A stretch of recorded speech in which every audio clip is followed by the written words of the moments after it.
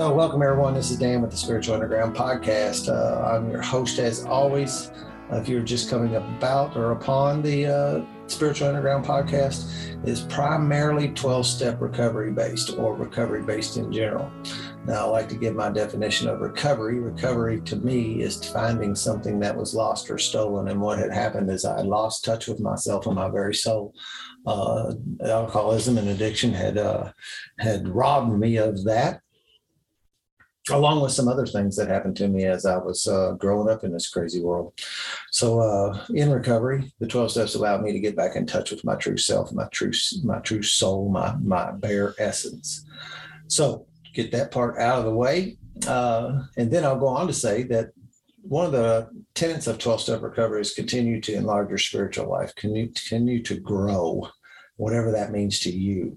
And so I invite guests on that can provide maybe a pathway, a little cookie crumb trail to places where you might want to investigate and find something you're looking for. You know, that was the thing. I surely didn't know I was looking for 12-step recovery. When I found it, I had no idea. Sometimes you go sniffing down a trail, and that's the same thing that happened to me with yoga and a few other things in my life, is that I just took the lead and was nudged. I felt an internal nudge to investigate in that direction, and turned out to be life-changing things that happened. So that's what we're doing today. Real quick, 12-Step Spiritual Recovery is a book by James Christopher Cohn. It's a 12 steps written for anyone and everyone. It's not limited to alcoholics, addicts, overeaters, gamblers, cocaine addicts, or any of the other 100 or so 12-step fellowships. You do not have to have an affliction to qualify for this 12-step program. So we have meetings. The one I'd invite you to, there's a few of them, but there's a Thursday night meeting at 7:30 Eastern time, and it's open to anybody who wants to come investigate and try the 12-step tools. The book is based on that methodology.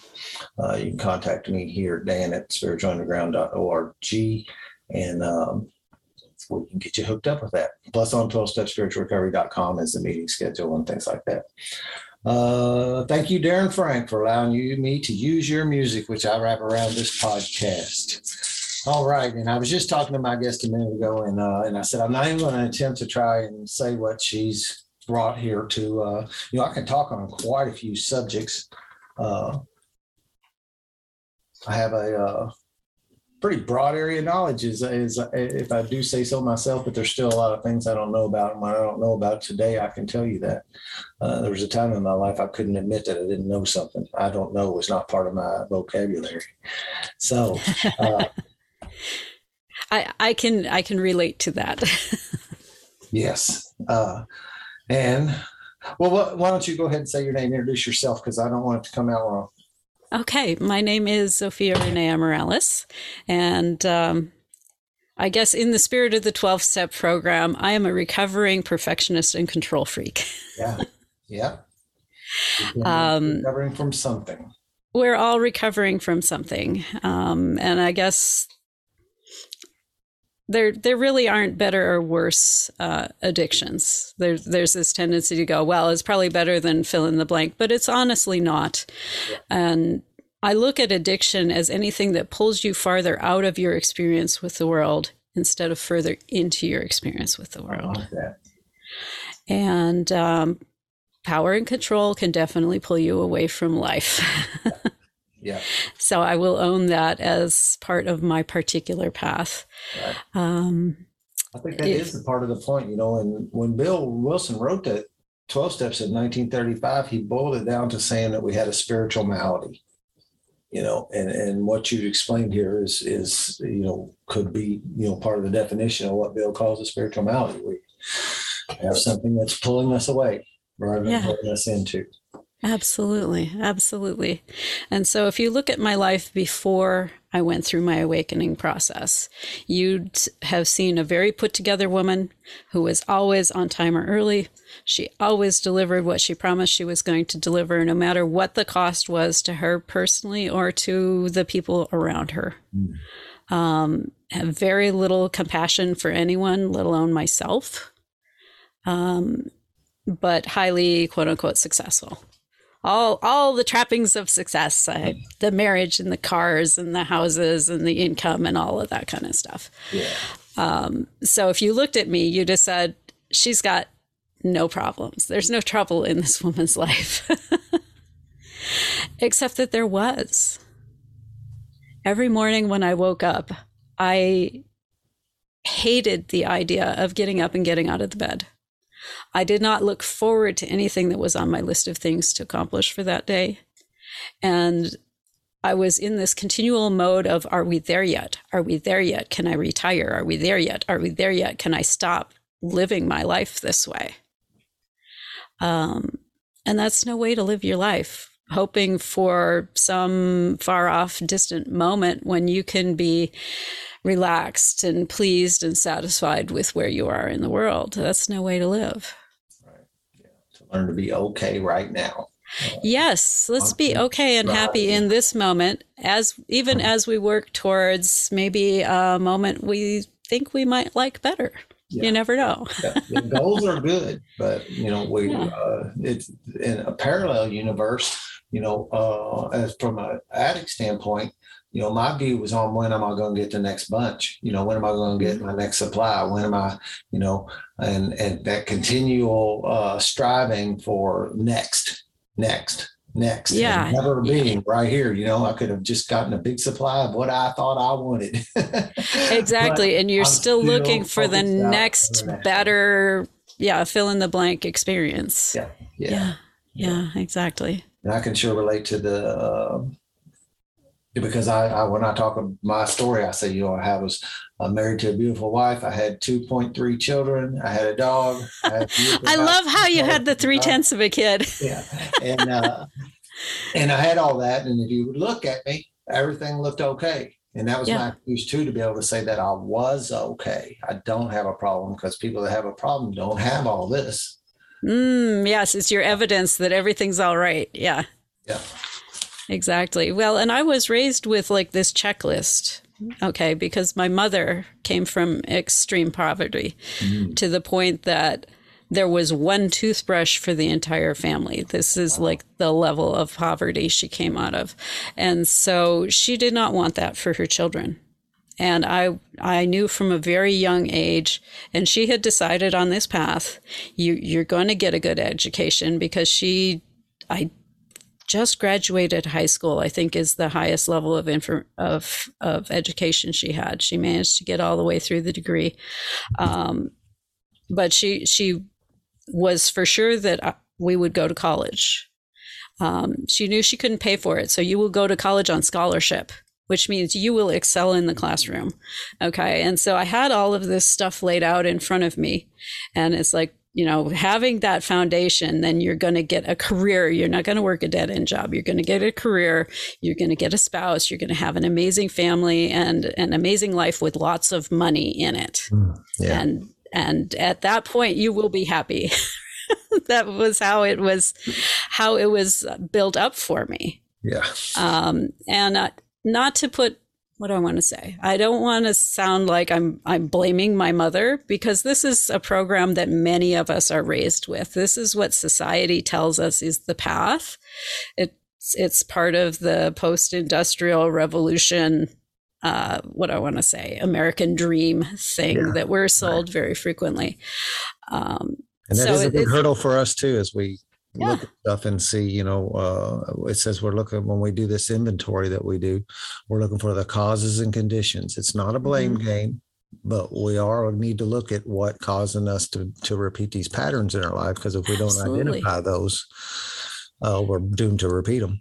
Absolutely right. And if you can surface what it is, now you can work with it. But while it's in your subconscious, while you're trying to run that program without realizing that it's running you, you're in a futile place where you don't have any kind of influence over where your life is going.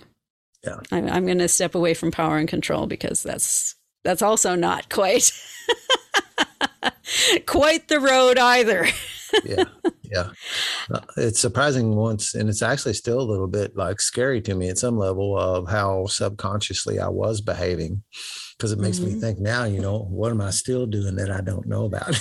Absolutely. And I'm at the moment beginning a hypnosis certification because that's one of the most effective ways to connect with and converse with your subconscious, as well as to bring in new patterns. Yeah. That the conscious mind would reject or rebel against, because the conscious mind is basically a record player playing the same thing over and over and over. Yeah. The subconscious is the DJ that decides what goes on. Yeah. Right. Very cool. Yeah. So what happened? What did, I'm going to guess that at some point there was what we call bottom. Yes, I call it my reverse Job. Okay. Yeah.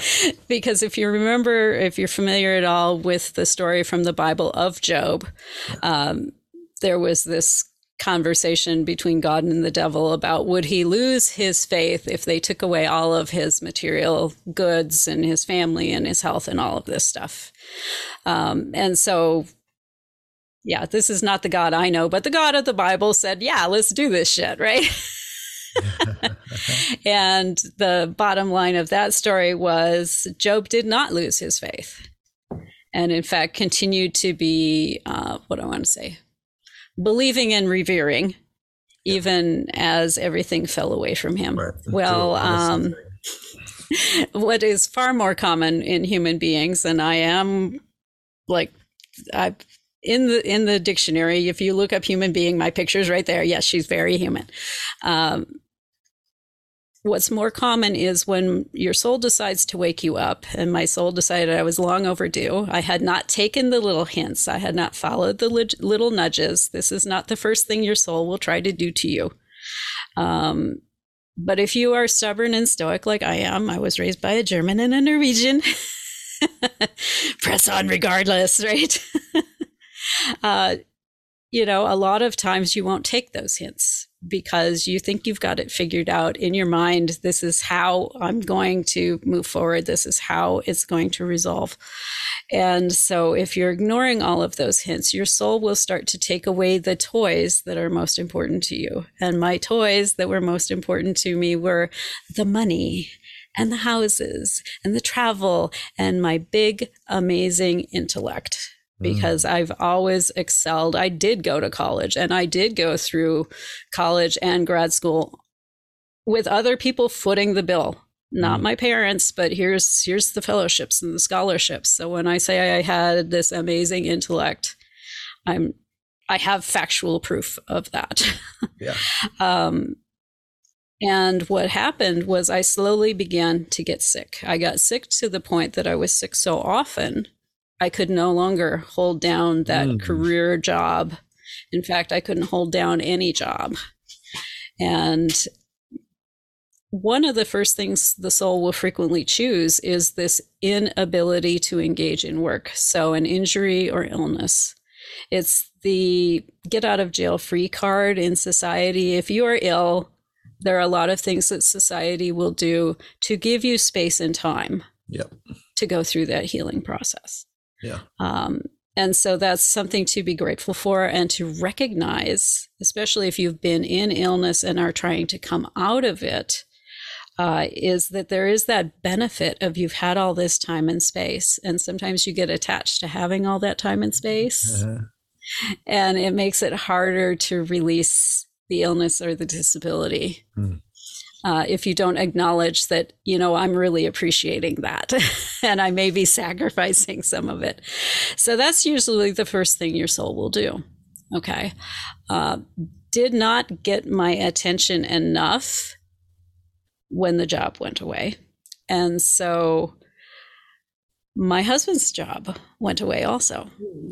Okay. His industry was shifting, and he did some analysis and decided he needed another degree at the same time that his employment went away. Okay, so now we're in this really difficult situation where there's zero income and he wants to go back to school. And then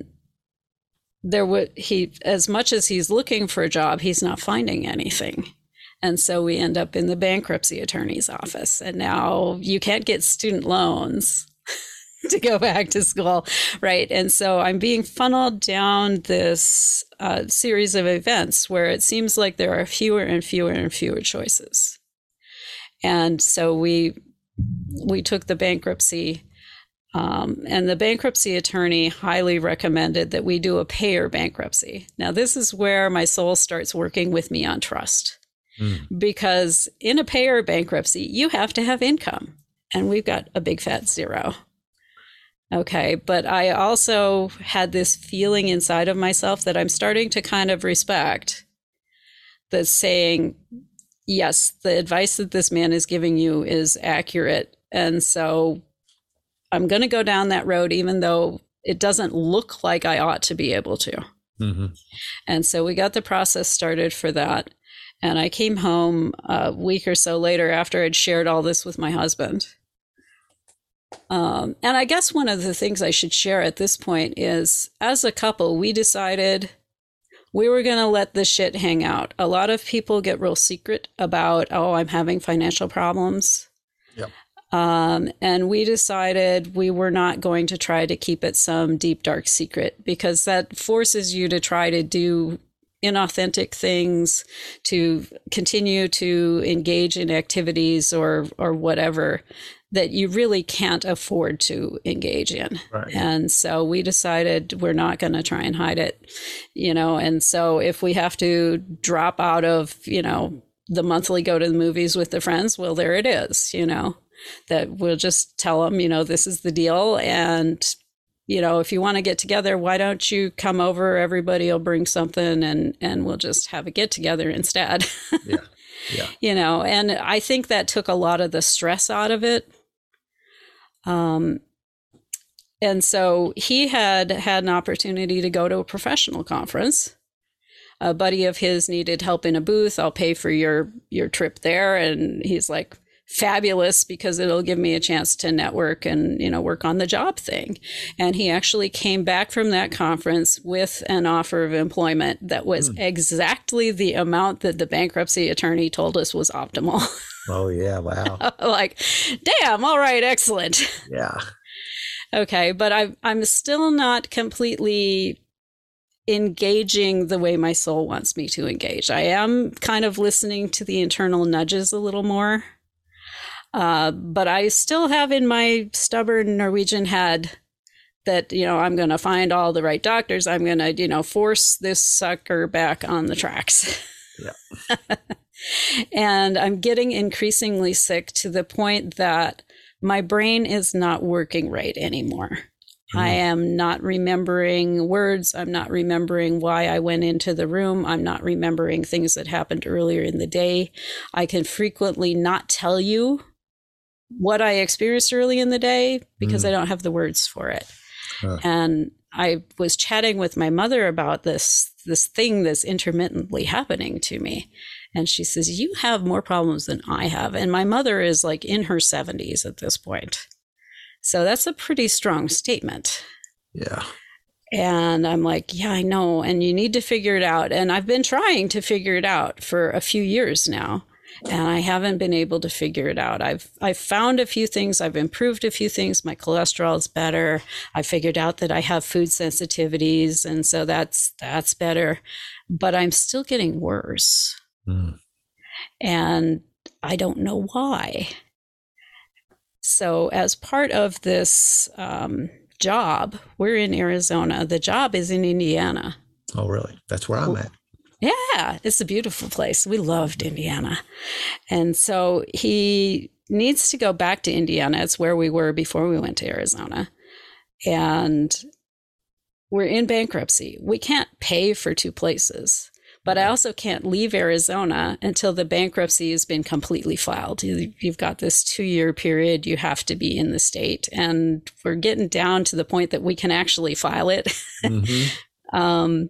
But I'm stuck in Arizona. He needs to be in Indiana. And how the heck is this supposed to work? And then I got this knowing that I needed to just email everyone I knew in Indiana, which was a lot of people because my last job in Indiana was in outside sales. So if I had your email address, you got a little email that said something to the effect of, "Hi, remember me?" Well, here's the deal. The move to Arizona has not played out well. We're in bankruptcy. My husband's had this opportunity to become employed in Indiana, but needs a place that he can stay. We cannot afford to just rent our own place. But if you have a guest room and can make, room in the refrigerator for him and a place for him to park and plug in his computer, we'll pay you whatever you need for that. He's quiet, he's tidy, and a pleasant person to be around. And he's allergic to cats, so we can't accept a cat household. That's the only detail. And so I sent that to, I think it was around 350 people. Wow. And I got a lot of emails back going, "Oh, so sorry to hear that. No, I'm afraid we don't have a guest room, or our guest room is filled with this other relative," or whatever. And then I got one from a former neighbor of mine. And she says, "This might be the answer to both of our problems." I'm like, "Well, what's your problem?" Yeah. Because I called her. She didn't put it in the email. And her mother had passed away in a retirement community. And at this time, the market was upside down. So she couldn't sell it, but she also couldn't rent it because of the restrictions on the over 55 community. Oh. And it's empty. And so she's got to come by and look at it periodically. And she's got a full life. I mean, really full. She's got 5 kids, 2 of which are on the autism spectrum. She's got a sister-in-law who's got mental challenges that has to have a lot of care and feeding. She's got other aging parents. And so she's like, "I just cannot deal with this empty piece of real estate while we wait for the market to change. So if your husband will live in it, keep an eye on it, keep it up. I'm not going to charge you anything because I can't. And you guys just pay the utilities." Fab, right? Never, ever would have expected that. Yeah. Got far more than we asked for. And it was a huge blessing. And it was also the step that was needed ultimately for me to find the answer to what was going on with me health-wise. Because at some point we did manage to get the bankruptcy filed, and it allowed me then to be able to go and live with my husband again, which is a beautiful thing. Mm-hmm. And it also allowed us to have me under his health insurance, because the health insurance he got with this job only covered Indiana. Oh, really? Yeah, I know. So I had to go to Indiana. There's no two ways about it. And I had come to the conclusion also that I needed a doctor that wasn't in a silo, because almost every doctor out there is in a particular silo. It's how the medical situation is built. And the doctors that are not in the silos are called functional medicine doctors.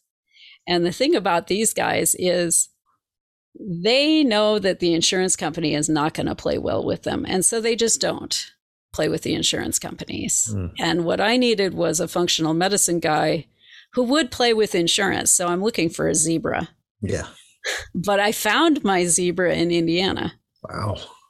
And so that worked out well. And I got an appointment with him, and he ran some tests. And when you say ran some tests, this is not like the usual, "Oh, we'll go draw a couple tubes of blood and away you go." Yeah. These guys, they bring over a rack of tubes. I'm like, "Why are you bringing everybody's tubes?" "Oh, no, these are all for you. I'm going to need a blood transfusion after this." Oh, wow. But he ran a bunch of tests and looked at heavy metals. We sequenced my DNA, looking for methylation defects, which can really affect your energy levels as well as your mental attitude. We've discovered an important thing out of that one in the form of a MAO-A mutation, because MAO-A is one of the genes, and in fact, one of the primary genes that's implicated in obsessive compulsive disorder, chronic depression, schizophrenia, autism spectrum. And I think there's a few other things that go along with it, but I remember those because those are all in my family on my mother's side. Okay. And so it didn't surprise me when it came back that, yes, I have this mutation. And eventually we did, mom, dad, my sister, and my nephew. And yeah, sure enough, mom, me, my sister, and my nephew all have it. But the good news with this, right? You think DNA, well, that's a fixed thing, and you're just stuck with what it is. But how it works in your system, and I have a background in science that actually studied this. So this is like in the center of my wheelhouse. I'm fixing to geek out here, but bear with me. How it works is you've got the DNA in your cells. This is like the plans that are on file with the city when you go to build something. Your architect goes in and says, this is what we're going to do. Here's our plans. Yeah. Okay. And then how you actually get the building built is you take copies of those plans, those blueprints, working copies, and you take them out into the field, and then you start doing the work based on those blueprints. Okay. And so if there's a mess up between the plans on file and the blueprints, you're going to get what's on the blueprints. And so knowing that I have messed up plans on file in my DNA, what you can do, or what I did, was I found there's a lady who studies this who's absolutely incredible. And her name just went away from me. It'll probably come back in a little while. She has a set of RNA drops that you can take. So this is like the working blueprints. And so every morning I put a few drops of this under my tongue, which gives my brain the instructions to be able to actually balance its brain chemistry, which allows me to not be chronically depressed all the time without taking antidepressants. And it's been an incredible thing in my life to have discovered that, but it was not the problem.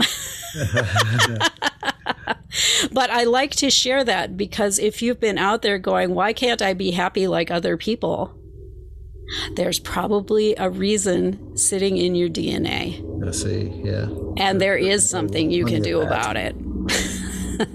Well, I see people all the time that are chronically depressed or have anxiety, have this kind of stuff where they're just, they just can't be okay. Yeah. They don't know why. And it's not their fault. They'll get pills, and it'll do something to them, but they won't like that. That feeling won't be any better than, it's just different. Yeah, exactly. A lot of 12-step people will end up self-medicating as the same result of that, trying to figure out some way to feel better. I'm trying to bring her name back to me. I'll remember it. You can put it in the notes on this thing, because keep talking, it'll come out. Yeah, it'll come out eventually. But anyway, Feel Good Nutrigenomics is the name of her book. So that'll at least get you close. Feel Good Nutrigenomics. You can find it on Amazon. So we discovered all this, but it wasn't my answer. I was still exhausted. It wasn't heavy metals. It wasn't any of that, because we'd taken care of all of that. I'm still exhausted. I still can't remember shit. And the can't remember shit is getting worse. Yeah. To the point that a simple 30-minute meal, I'm going to go in and grill some chicken and have some vegetables with it and, whip it up, bring it out. Nothing complicated. It was taking me 3 hours. Wow. Because I couldn't remember why I came in the room, and I had to dig around and, okay, now I know why I'm in the room. Let's open the refrigerator and figure out what we're doing for dinner, right?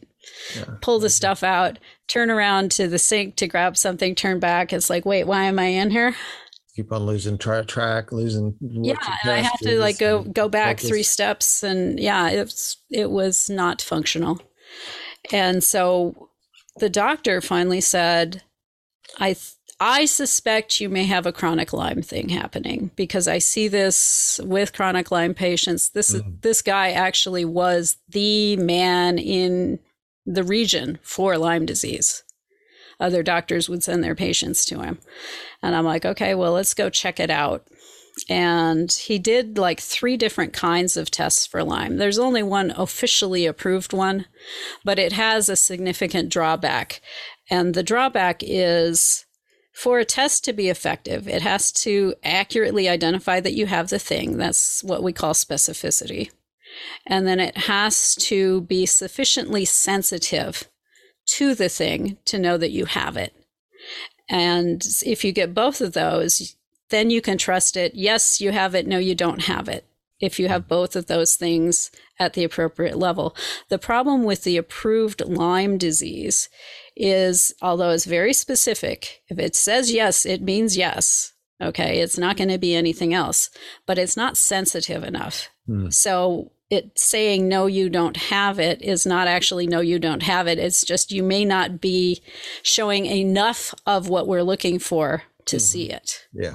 And so no is kind of meaningless with this test. And unfortunately, most physicians don't understand that. So if you've had a Lyme disease test that said no, you don't have it, but you're still sick and there's still this mystery thing, and they've tried the rheumatoid arthritis and the lupus and the fibromyalgia and all these other things that look a lot like Lyme, you might want to go find a Lyme specialist who will run a broader range of testing, because odds are you probably do have it, but they just couldn't tell with the approved test that you had it. And that was the case with me. The approved test came back and said, no, she's fine. But the other two tests came back and said, oh yeah, she's got this shit. And she's got the really entrenched kind. Because the thing with Lyme disease is it lives in 3 different forms. It's a lot like a fleas, if you're familiar with flea bombing your house. The old style flea bombs, you had to flea bomb, and then a couple of weeks later you had to flea bomb, and then a couple of weeks later you had to flea bomb again, because there are 3 different kinds of fleas out there. You've got the eggs and the larvae and the adults, and it only killed one of the kinds, which is why you had to keep coming back and back and back to get them all, because you were waiting for them to grow up to a stage that you could kill them. Yeah. Now, fortunately, they've improved flea bombs, and so you don't have to go through that anymore. But Lyme is similar in that there's only one form you can kill with antibiotics. The other 2 forms are unaffected using standard antibiotics, which is why if you know you've got it, if you've recently gotten the tick bite, you've got the rings, you need to go get the antibiotics right now, because that's the stage they can kill with the antibiotics. If you miss that window and it starts to build little cysts to hide in and takes some of these other forms that aren't responsive to the antibiotics, now you've got a much bigger problem. And I had that kind. And doing the medical, what do they call it? See, that word went away from me now, too. My brain is much better than it was, but it's not back to where it was. It's a kind of a diagnostic review, right? They go through your health history and they dig back and they look back as far as you can remember into how long these symptoms have been going on. And going through that with him, we figure I got it when I was 9 years old. Oh, wow. Yeah. So I'd had this for a long time. And the fact that my brain was not working right was also evidence that I'd had it for a very long time. Because one thing people don't know is Lyme is a relative of syphilis. And if you remember anything from health class, untreated syphilis will eat your brain. Yeah. And Lyme will do the same thing. It's just a lot slower. Yeah. Yeah. I feel like I've heard that similar thing just recently. I don't remember when. I take in a lot of audio books and podcasts and things like that. So it rang a bell. So it was getting there from that long ago, you know. Yeah. And so I was in a very, very bad place with this disease. If you were to look at it like they do with kidney disease, where it's stage 1, 2, 3, 4, and then you're gone. Yeah. I was in that 4 category. It's like, if you don't do something about this, you're out of here in fairly short order. Where were you at when you were 9? I had made it back to Indianapolis when I got the diagnosis. Okay. But like where? Where did I made it back to the 9 years old that you think you were bit? Okay. Yes. I was raised in Minneapolis, Minnesota, which you know is a fairly outdoorsy community. Yeah. But my grandparents all lived in the country. And so whether we went to see my mom's parents or my father's parents, I was out in the woods running wild and had 800 million tick bites. Yep, me and too. the reason that we decided, as a kid. Yeah, the reason we decided that it had been around 9 years old was perfect attendance was a big thing for my mother. You will attend every day of school. The only way you don't attend a day of school is you literally have a fever or spots or something and you're contagious. This is the only time she's not going to send you to school. And there were big incentives for getting through the year. I mean, I could have a $10 gift at the end of the year if I made it all the way through. And I mean, back in the day, $10, that was a big deal. Yeah. I was like, we'll spend $50. All right. Yeah. And so I was very motivated to get perfect attendance. And I can remember getting through the end of second grade, which puts me at around that 8 or 9 year old mark, and going, wow, it was really hard to get up and go to school all of those days that year. And not like mentally hard, physically exhausted hard. And I'm like, I don't know how I'm going to do it next year. Yeah. It's going to keep on getting harder. And it did continue getting harder. And when I was in college, I developed this rhythm, I guess, and I think this is part of like the power and control thing that I was working with in the moment. It's like I would muscle my way through the semester. And after finals, I would collapse not just into exhaustion, but illness. I would literally get sick, and I would be sick all through the Christmas break. And then I would get back up and I would go into the next semester and do it again. And then I would be sick for the first couple of weeks of the summer break again. So you think those were like when the Lyme actually like got to you bad enough you just couldn't go any further? That's actually it's a combination of the exhaustion and how it affects your immune system. Because one of the things that Lyme does is it acts as kind of an immune suppressant. And so by the time I'd made it into my 30s, and I'm in the workday world, you don't have these artificial breaks between efforts. Yeah. And so I would be going, and then my body would be like, okay, you're done. And it would unplug all of my energy. I would get sick. And then as soon as reasonably possible, I've got to go back to work, right? And so I never got the same kind of recovery I got when I was in school. Right. Yeah. And so these instances start getting closer and closer together and taking longer and longer to recover from, to the point that, you're wonderful, but you're not employable. Yeah. Yeah. So I took you all the way back from your diagnosis all the way to age 9. And back into the mess. And so I'm at this place where my brain is being attacked. And the doctor, as I mentioned, is a specialist in this. So he has a plan. And I'm like, awesome. And he's like, I got this 75% success ratio, which is tremendous with Lyme. And I'm like, okay, I'm on board with that. And he hands me this list of the stuff we're going to do. And it's this rotating antibiotics, and some of them have to be delivered by IV. And he strongly recommends these clearing IVs that he will do that help to like recharge your system and give you what you need, because Lyme are very toxic. They leak toxins out of themselves all the time, but you start killing them and they explode. And so you go from feeling bad to feeling much, much worse as you're going through, especially the first part of the process.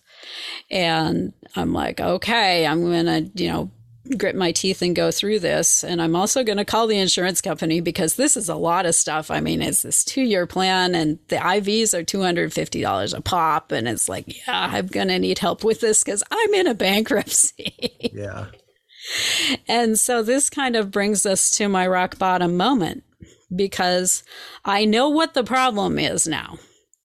And I have an answer, but it's a very expensive answer. Mm-hmm. And so I called the insurance company and I said, okay, here's what I know. Here's the diagnosis. He's got this plan. I need to understand what part of this you guys are going to cover and what part you are not going to cover. That way I know what I'm facing, right? Yeah. And the literal quote from the lady at the insurance company was, "We don't believe in chronic Lyme." Mm. Isn't that convenient? Yes, that is real convenient. That's why I was going to ask. I was going to guess on exactly what the insurance told you they were going to cover. Yeah, exactly. Close. Yeah. 60 days of oral antibiotics, full stop. Huh. And I'm like, really? What about the doctor's appointments? And she says, oh, yeah, you need to know this, too. Your doctor is no longer in network. Yeah. Which means they're not even going to cover the appointments to go in and see him anymore. And that put me in a bad place because I'm like ticking through my options. Okay, I'm unemployable. I can't make dinner in 3 hours. Nobody's going to hire me to even mop their floors because I'll forget what I'm doing. My husband is working full-time and going back to grad school full-time. And picking up for what I can't do around the house, which is quite a bit of stuff right now. He has literally 0 extra cycles that he can put towards anything. Okay. I can't make money. He can't make money. The bankruptcy trustee has everything else. The insurance company is not paying. There's only one place left to turn, and I did not want to turn here because, as I mentioned, raised by a German and a Norwegian. Parents. And the parents' position on that has been very clear since I was 18. You 18, you out the door, you're covering your own shit. Don't talk to us about anything. But I figured this might be a moment for an exception. Yeah. And so I picked up the phone and I called my father and explained the situation. And the bank of Dad was empty.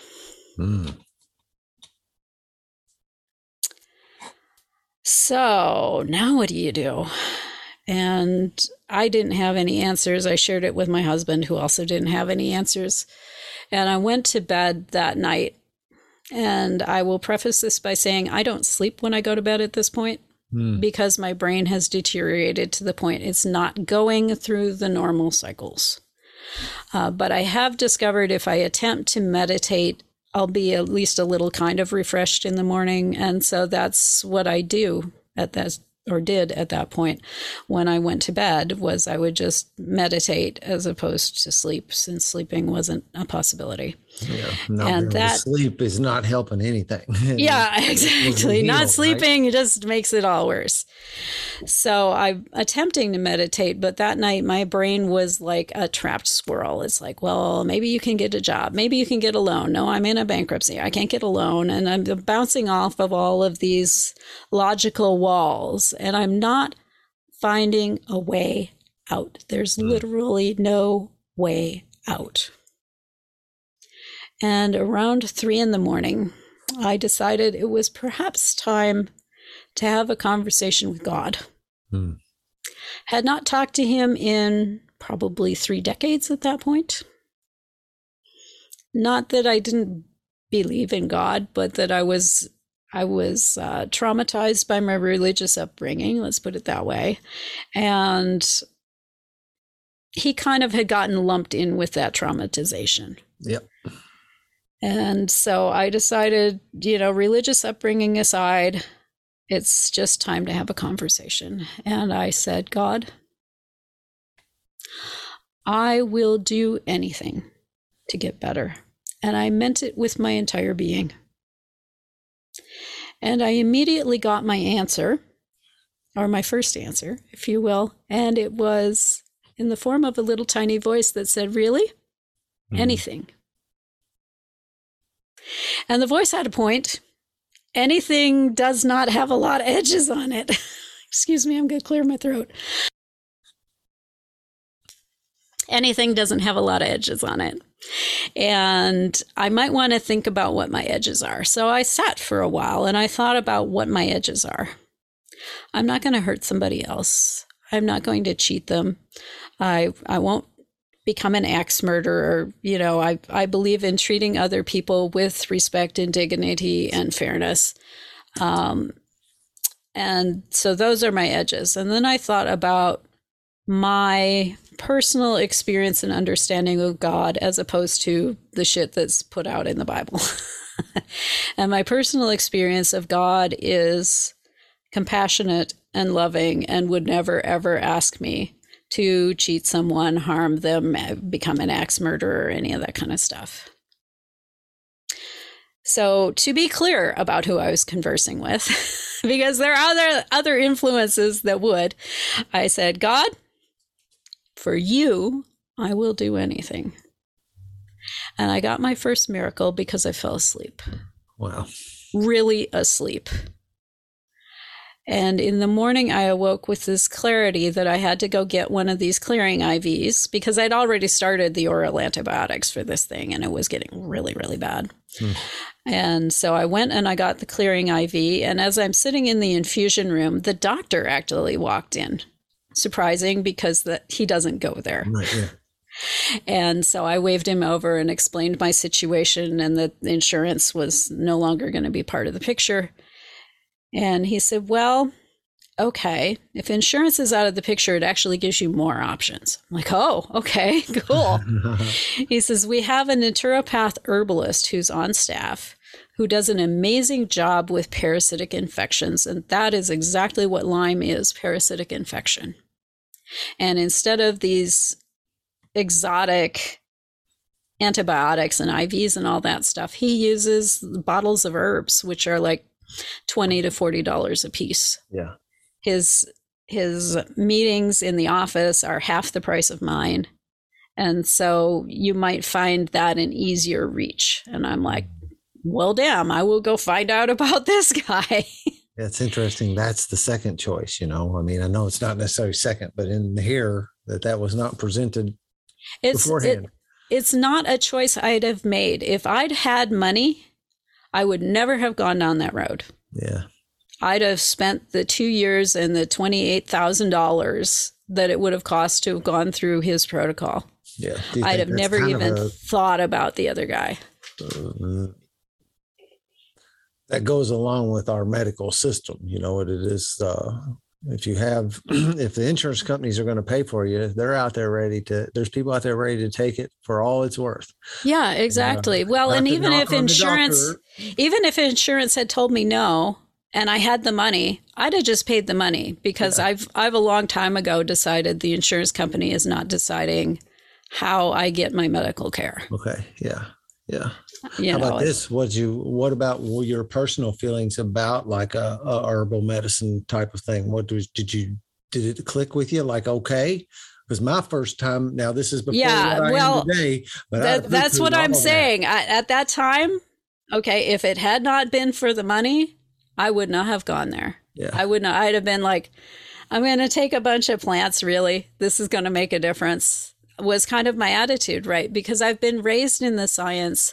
I've been raised in the biochemistry and the biophysics, and I still have a lot of confidence in that world, but I also recognize the limitations of that world as well.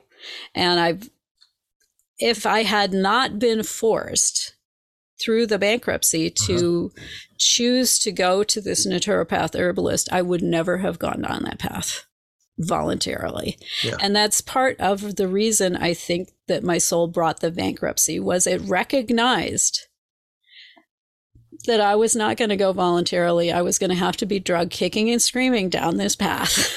Yeah. That's what, I say, like, as I was talking about when I went into yoga, I got tricked into doing some things, that wasn't the path I picked. Right. Yeah. I got tricked, and I can never see that as it's happening, but I see it in the rearview mirror. Yeah. And if you don't know what it is, you might actually like it. I did this to a buddy of my husband's who was like, I want to eat some real authentic Mexican stuff. And one of the things that I know how to do really well is lengua. Which, if you understand Spanish, that is beef cow tongue. I love it. Okay. And it's amazingly yummy, but a lot of people can't get past the mental image of, you're eating this tongue. And so his buddy came over and he's looked at the pile of shredded meat on his plate and he said, "What's this?" And I said, "It's Mexican pot roast." And he had 4 tacos of that. Oh, this is the best pot roast on earth. I have to have the recipe. I said, "Well, you start with the beef cow tongue." And he went, "What?" Yeah. I've been but beef tongue. It got him past the mental block. Yeah. Yep, Yeah. there is one, no doubt. I have said roast beef before as I serve people tongue. Yeah. Till And that's later. what it is. It's roast beef. I wasn't It's lying. the most amazing pot roast you've ever had in your life. Yep, it is. It's wonderful. So, yeah, but that's what was required to kind of force me down this alternative path. Yeah. And the farther I went down this alternative path, the weirder things got, because the most normal part of this story is I went to see the naturopath herbalist. He diagnosed that I not only had Lyme, but I also had an additional co-infection, which is very common with Lyme disease, but unrecognized by conventional medicine. And if they don't recognize it, a lot of times that's why you're not responding to the Lyme treatment, is there's a co-infection protecting it. They have each other's backs in a lot of ways. So we treated the co-infection, then we treated the Lyme, and I got better. Okay, it was still a long road of recovery because it does a lot of damage to your system. I've got still am recovering from leaky gut, which is why I have the food allergies. My body temperature still runs low. That's one of the things that Lyme does, is it suppresses your body temperature. And one of the things I did as I was getting rid of the Lyme was I deliberately gave myself a fever twice a day by getting in a hot bathtub. Oh, yeah. Because my body wasn't going to naturally respond with a fever because the Lyme had taken control of that. So that's like the most normal thing that happened. But the weirdness that started to happen was like the first day that I arrived at his office, there was a book in his waiting area, and I'd been told it was going to be a while, so I was looking for something. And the fact that there was a book first grabbed my attention, because usually it's crappy magazines about things I'm not interested in. Uh-huh. And so I picked up the book to see what it was. And on the cover, it says The Emotion Code. Now, I mentioned Norwegian and German parentage. You know, what we're taught about emotions is you don't have any. Yeah. And if you do, you shove them down and make like you don't have any, because you're not supposed to have any. Stubborn, stoic, do the stuff. Don't let any of that shit get in the way. And don't be too happy or too proud, because people don't like that either. Yeah. And so I had years of talk therapy, you know, trying to work through and come to terms with the emotions, but I still had these large pockets of hotspots, triggers. It's like, if you run into that, I'm going to explode all over you and go into this mental meltdown, because I've not found a way to take the heat out of that and to let it go. And so if this guy's got the emotion code, I want to know. And so I opened the book and I'm starting to look through it, and I'm getting into his premise and looking at it. I do experiments on myself because I'm a scientist. It's like, okay, so I see where you're going with this, and I want to test it out, because I'm not going to take your word for it. I'm going to test it out. And as I'm getting into this book, the owner of the book comes back and reclaims it. Damn. Yeah. Now I got to go find a way to get the book. So break out the library card, go get the book. And I'm reading through it, and it's like, okay, I'm going to test this out. And he teaches you how to muscle test on yourself, which I'd run into muscle testing previously, but it was always this 2-person operation, which is not very useful to you outside of like a clinical setting, because you don't usually have someone standing there who can help you muscle test. So that was the first amazing thing. And then the second amazing thing that I got out of it was his process for clearing the emotions. It actually freaking works. Which is awesome. And then he talks about heart walls, which I knew I had, because I've seen it in my mind's eye. I deliberately let very few people in close to me. It's a very conscious decision and a high bar before you're let behind that wall. So I knew I had that. And he made a compelling case for take it down and see how it goes. You can always put it back up, right? Okay, fine. So I decided I'm taking this down, and I started very deliberately taking it down. And as I'm very deliberately taking this heart wall down, strange shit starts happening to me. I am seeing things that may happen in the future. I'm seeing things that have happened in the past. I'm speaking in Yiddish. I've never been exposed to that language. That spontaneous prayer came out of my lips that I like Googled the phonetics of, and it turns out it's this candle lighting ceremony. Wow. And it's like, okay, that's extremely weird. Maybe I have a really good memory. Maybe I was exposed to it and I just don't remember, right? I'm writing off all these experiences. I'm seeing crossed over people. I'm seeing the spirits of plants and animals. And it's like, I think that I've got more brain damage going on than I actually realized. That's the scientific explanation I'm coming up with. Yeah, I think there's more brain damage happening here than I realized. And then I came home from the grocery store one day, which going into the store has become this huge trial at this point also, because it's like walking into a rock concert that's at full volume. It's this physical hit of energy as I'm going into the store, and it's energetically loud. I'm feeling all of like the emotions of people around in the store. I'm feeling their aches and pains. And it's like, just get me out of here as fast as humanly possible. And so I'm coming home from that, and I see my neighbor helping her husband into the house.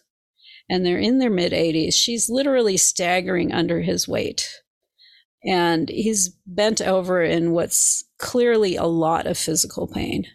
So let the ice cream melt, and I grab them and, help her get him in the house. And as we're going in the house, she's like, I'm so worried about him. His kidneys have gotten so bad. Now I've had a backache for a couple of days. And there's this part of my brain going, I wonder if, no, that's not connected to that. And she says, I've got to go get this emergency appointment with kidney guy. Okay, great. So I'll stay with him. You go get your emergency appointment. And I'm standing with him in the living room. And I know him to be a very devout man. He's been a priest and ultimately a minister for all of his life. He has huge compassion for people. He's done a lot of good works in the world. And he's someone I know to walk his faith in a very conscious, considered way. And a very servant of the world sort of way, which you don't always see with ministers. Yeah. And he's got his eyes closed. I can see his lips are moving. And, I had my first conversation with God a couple of weeks earlier in like decades.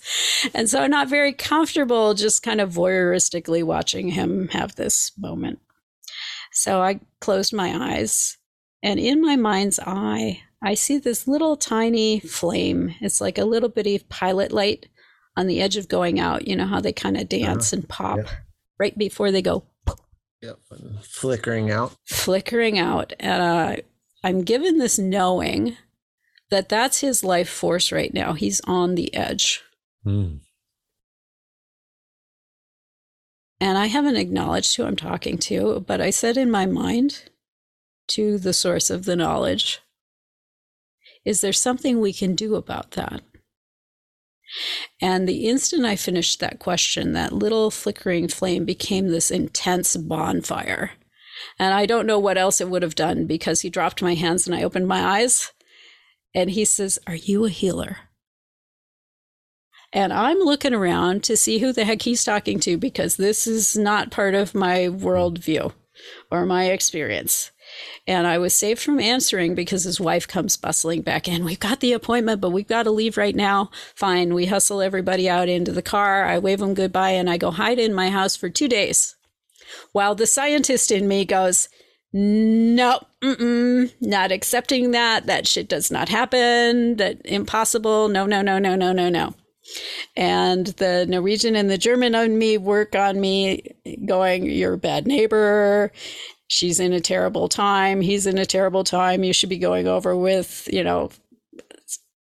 chicken soup and bread. And how can I help? And so after 2 days, I finally got up my nerve and said, I will go over and see what's going on. And with a lot of trepidation, I tapped on the door and she opens it with a smile. I'm like, okay, he's probably not in intensive care. And she says, "Oh, I'm so glad to see you. Jay has so many questions for you." And my stomach sinks because I don't have any answers to those questions. And she waves me into the living room, and there he is, kicked back in his Barca lounger. He's got his drink and his remote and fat and happy in his chair. Wow. Like, "How you feeling, Jay?" He says, "You know, it was the strangest thing. By the time we got to the doctor's office, I was feeling pretty good. They ran me through the usual battery of tests that they do, and my kidney function came back normal." Now, you ask any kidney doctor out there, there's only one direction kidney disease goes, and it's not that one. And that was the moment that the scientist had to sit down and shut the fuck up and accept that moving into this woo world where this can happen is part of that anything I agreed to.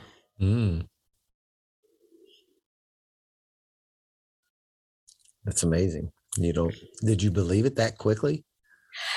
You know, it's always kind of this tension between the two, right? Because there's a reason we have a logical, rational mind. It is a tool and a gift that's given to us.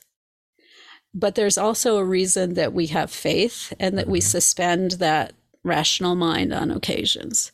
And so that was the moment that started the process of accepting that I'm walking in both worlds. And there's a reason that I am here to walk in both worlds. And it's not easy. Yeah. It is not easy. And I've been learning to kind of balance, okay, when is the moment to allow the planner and the control freak to step out and go, okay, here's what we're going to do to organize this chaotic situation and make things move forward. And when is the moment to go, all right, release plans A through Z, and let's see what arrives next. Yeah. And I'm still a work in progress on that front. Yeah. Since I used the word awakened, in that moment, in someplace in that window, was it when the man was standing there with you, or was it a couple of days later? Was there a moment that there are, I would say, a series of moments. Yeah. Right. Because you wake up, right? When I said the prayer, I'm like, okay, I've got to be open to things that are coming. So that was one moment of awakening. Yeah. Okay. The next moment of awakening was, all of this weird stuff is happening, but I haven't quite accepted it yet. But I'm getting, what do I want to say, supportive cues from people around me that this is probably okay, right? The naturopath herbalist had a son that worked with him who was a medical intuitive. And so I'd kind of been sharing some of the weird stuff that was going on. And he was, what do I want to say, my tour guide into more of the woo side of things. Mm-hmm. Okay. And he's like, oh, well, seeing the thing that's called clairvoyance. You're not losing your mind. Are you sure about that? Because it feels a lot like I'm losing my mind, right? Yeah. Hearing those voices in your head, I've been told that this is, something that happens with schizophrenia. And he's like, you are not schizophrenic. A, you're too old to suddenly become schizophrenic. And B, the voices are not telling you to do any kind of hurtful thing. Well, okay, true. Yeah. And so it's not like I went into this willingly or gracefully, although I'm told it was graceful by people. It didn't feel graceful to me. It felt like I was being melted down and put together in this strange new configuration that I was unfamiliar with. Yeah. But there are, I think, succeeding moments of awakening. The one standing with the guy in the living room, it was a jolt, but I wouldn't call it an awakening. The awakening came with the result that could not be explained by science. That's like, damn, okay, now I really do have to look at things differently. Yeah. Yeah. And it's not the last one. There are always subsequent ones that come to kind of keep you awake. I think there's still a process of that, because at some level I've had an awakening as I at some level was struck sober, so to speak, Yeah. And but then there's this point, and then there's this point, and then and there's some energy stuff that's going on that I can't put into words. And if I share it with the wrong people, they think I'm crazy. Yeah, they'll call the guys with the jacket and the wraparound sleeves. Yeah. And well, we just kind of say, the normal people don't understand of some ability to bend my reality in some way. I'm still not exactly sure about. Yeah. But I've watched it happen, and it's not like I can go down. I've told people, I said, it's not like, and I haven't even been tempted to do this, to go buy a lottery ticket, right? It's not like that kind of thing where I can go buy a winning lottery ticket, but I haven't tried that. Yeah. Well, I don't know. And it may be possible. It may not be possible, depending on what your subconscious conditioning is, right? Yeah. For some people, that's an easier reach than others. And I've watched this healing power happen in a similar state as about the kidney thing. From what I see, as a result of a few people like me sending energy that direction. We might call it prayer. And that's exactly what they call it in the religious world, is prayer. And it's just holding that high intention for the other person. Yeah. And one of the hardest things I discovered as I was stepping into this world of healing and being, quote unquote, a healer. And there's a reason I put that word in quotes, but we'll come back to that. The hardest thing was releasing the idea that I knew what the optimal outcome was. Because the busy brain for me wants to get in there and go, oh, well, it would be so perfect if fill in the blank, whatever it is, right? I don't know what's highest and best for this person. And so I do have to rein myself in from imagining what the perfect outcome might be, and just allow that perfection will probably look different in their world than it would in mine. Yeah. Well, that's some of the same way that I started using this, this higher power concept I have of, because a couple of things you've said, one of the actions, because this stuff always in my world, these things follow some kind of action. So I just can't kick back on my heels and just whatever, you have to take some kind of aligned action. Yeah. So and one of these actions is sometimes asking for help. Hello. And then have that help come and then doubt that in a way. But what I've learned, and that's one of the things that's happening, that I don't get to pick what the help's going to look like. Or who brings the help. Say, here's what I need help with and who's going to bring it, Yeah, exactly. Show me who it is. Help. Yeah. Just, hey, one of the things was early in my recovery, I was in a lot of trouble, and my sponsor just suggested that I begin to start praying for God to support my recovery, whatever that means. Don't ask for nothing. Don't make the rules. Just start asking for that. And at the end of the week, I got it. And at that point, I couldn't even see it. I got it.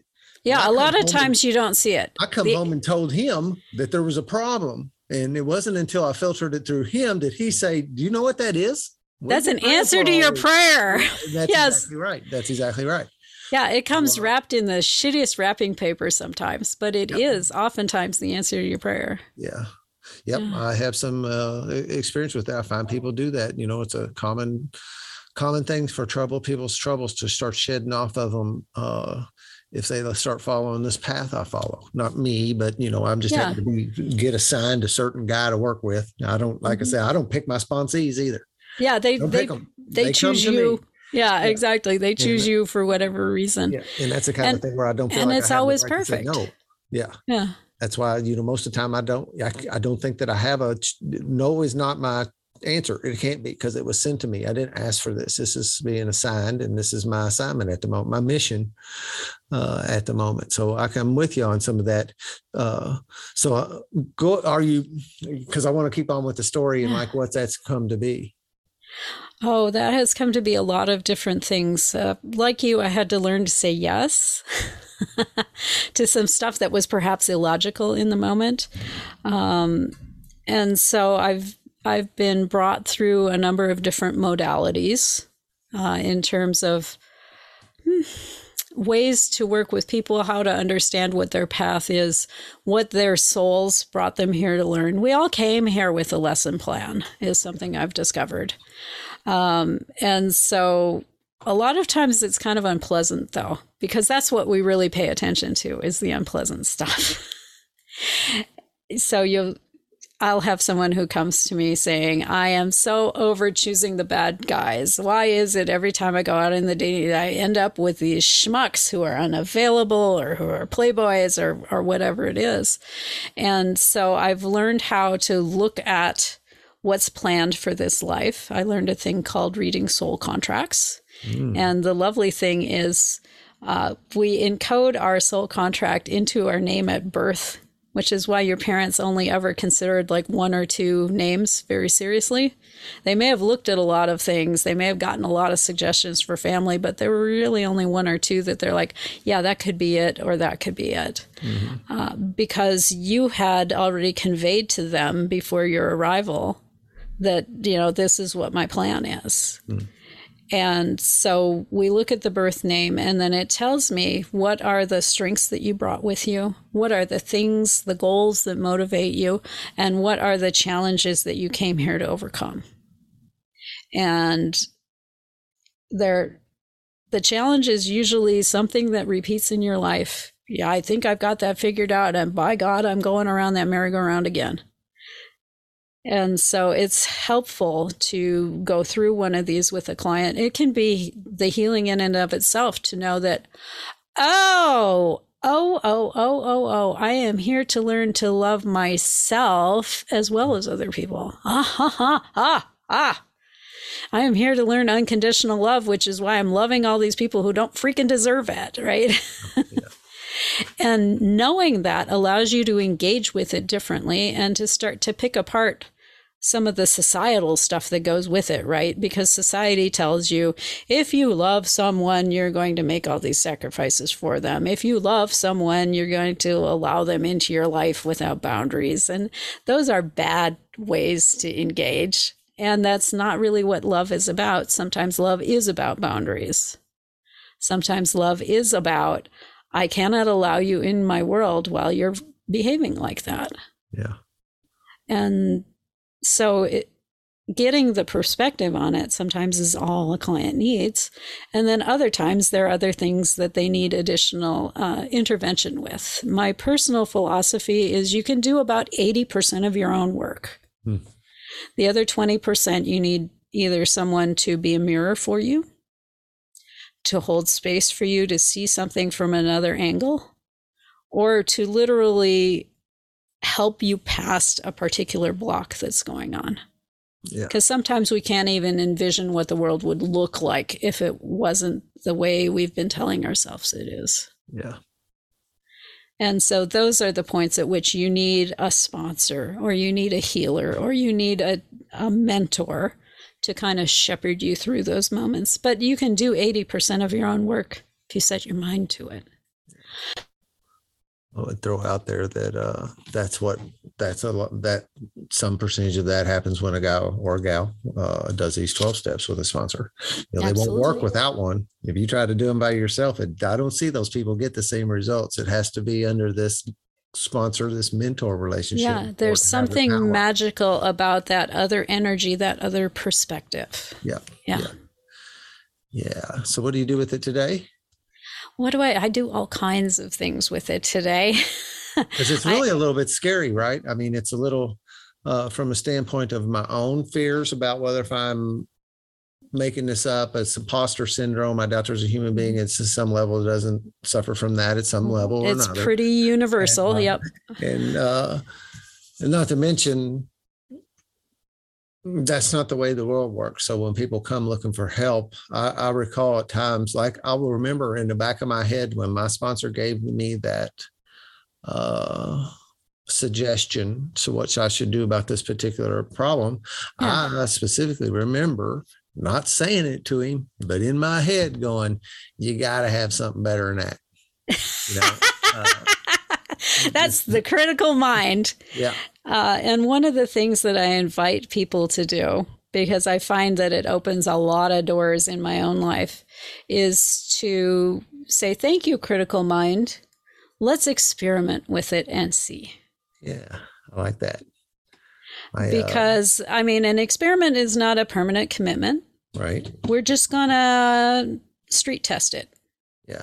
And see if it's got legs or not. We'll see if it's the right solution. Because that's the other thing that I've noticed. I've learned a lot of different tools and angles to work with different places where people get stuck. And the secret is that you can have the same symptoms, but the same tool will not always solve it because there may be a different root cause. It's analogous to walking in the house and flipping the light switch and the light doesn't come on. Mm-hmm. What's your first thought? Bulb. Got to change the bulb. So you get the bulb, you climb up on this chair, you do that, put it back, get down, flip the switch, nada. Okay, wasn't the bulb. It's the breaker. It's the breaker. So you tromp outside and you go and you flip the breaker and you flip it back and you come back in and you try the switch and still nada. Yeah. Okay, now what are we doing? Do we need to call the electric company? Do we need to call an electrician? What is it, right? Yeah. And so one thing I like to share with people is a lot of the tools out there are very specific, like changing the light bulb. It's a great tool. It works 98% of the time. If it doesn't work for you, it just means that your light bulb was not the problem. Yeah. It means you got to flip the breaker or get an electrician to change out the switch or whatever. Call the electric company and pay your power bill, right? Yeah, right. So a lot of times it's not the tool. A lot of people will go and, I tried EFT or tapping and it didn't do squat for me. Well, it might not have been the tool for that particular issue you were working on in that moment. Don't throw it out with the bathwater. Hold it in your pile of tools and go try something else until you find what addresses the root cause of that issue that you're working on. But don't throw out tapping because it didn't work on that problem. It'll probably work great on another one you have farther down the road. Yeah, we do tend to we will just shit can a solution if it doesn't work and not actually think to pick it up again. It's another one of those, we joke around. You said something earlier, but you really did have, but I get this excuse from people of why they can't do like the work that it requires to get better, is that I've got a lot going on. That's the common, I've got too much going on that I can't do this. I just can't deal with it. Really, the important thing in the world would be you. But instead, you're out there focusing on trying to deal with everything else. Yeah, well, and that's one thing that I talk to busy people about is leverage points, right?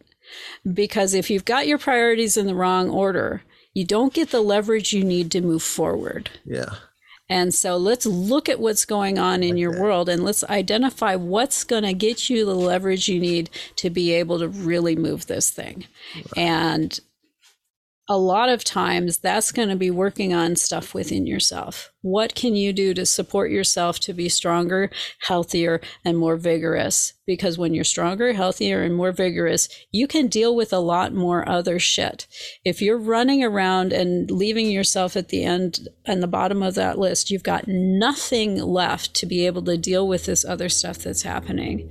And so you don't have the leverage you need to improve your world, because your physical body just doesn't have what it needs to get you there. Yeah, that pouring from an empty cup. If it's empty in there, you've got nothing to give. You got nothing to fill anyone else with. Absolutely. Yeah. So that is typically the first step is I have to do the work myself. That gets me to where I actually have some overflow that I can, because then the next thing in my world is that I must pour that out onto other people. Absolutely. My focus has to be on helping other people. For a whole bunch of problems that are in that 12-step text to Alcoholics Anonymous book, one of the answers woven in there is help somebody else. Absolutely. Well, and a lot of times that'll bring you perspective on what's going on in your own world as well.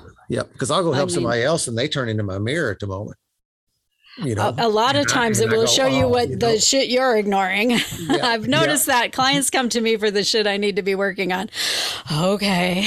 Yeah. Well, I thought they were asking me for some help, and I thought that's what I was going to go doing. And I kind of like that little we have a whole bunch of different words that we use for it, these little God nods or God winks or these other little, and I have a habit of going, I don't know if it's really up or not, but you know, I don't know if it's up, but that's where we're trained that it's up, right? You have a tendency to do that. Yep. Or when somebody lands in front of my path and I know exactly why they're standing there, you know, and it's just one of the magical things. And you know, I go, okay, I hear you. Here's an experiment for you to try, because this is a shift that's been really profound for me, which is God is in all of us, everything. It's in your freaking molecules of your computer. It's in you. It's in your dog. It's in the dirt. God is everything.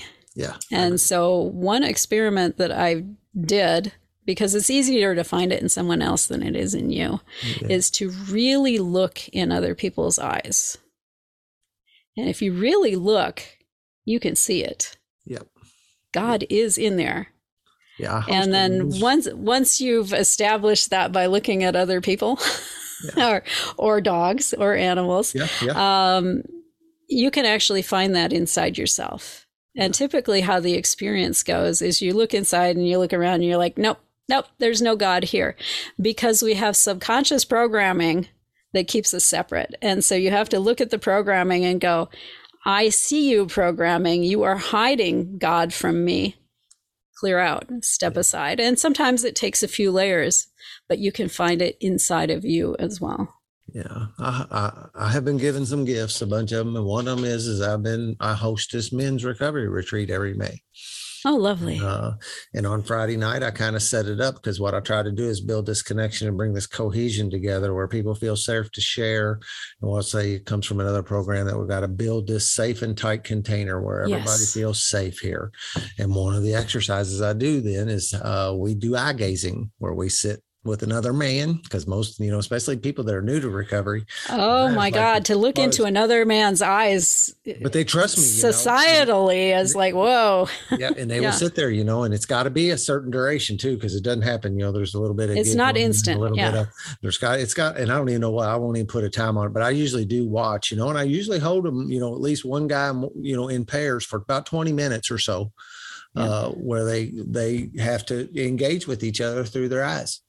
And everybody has a fantastic experience with it. You know, it's one of the things that they come back from, because I got about half people that have been there before that are veterans.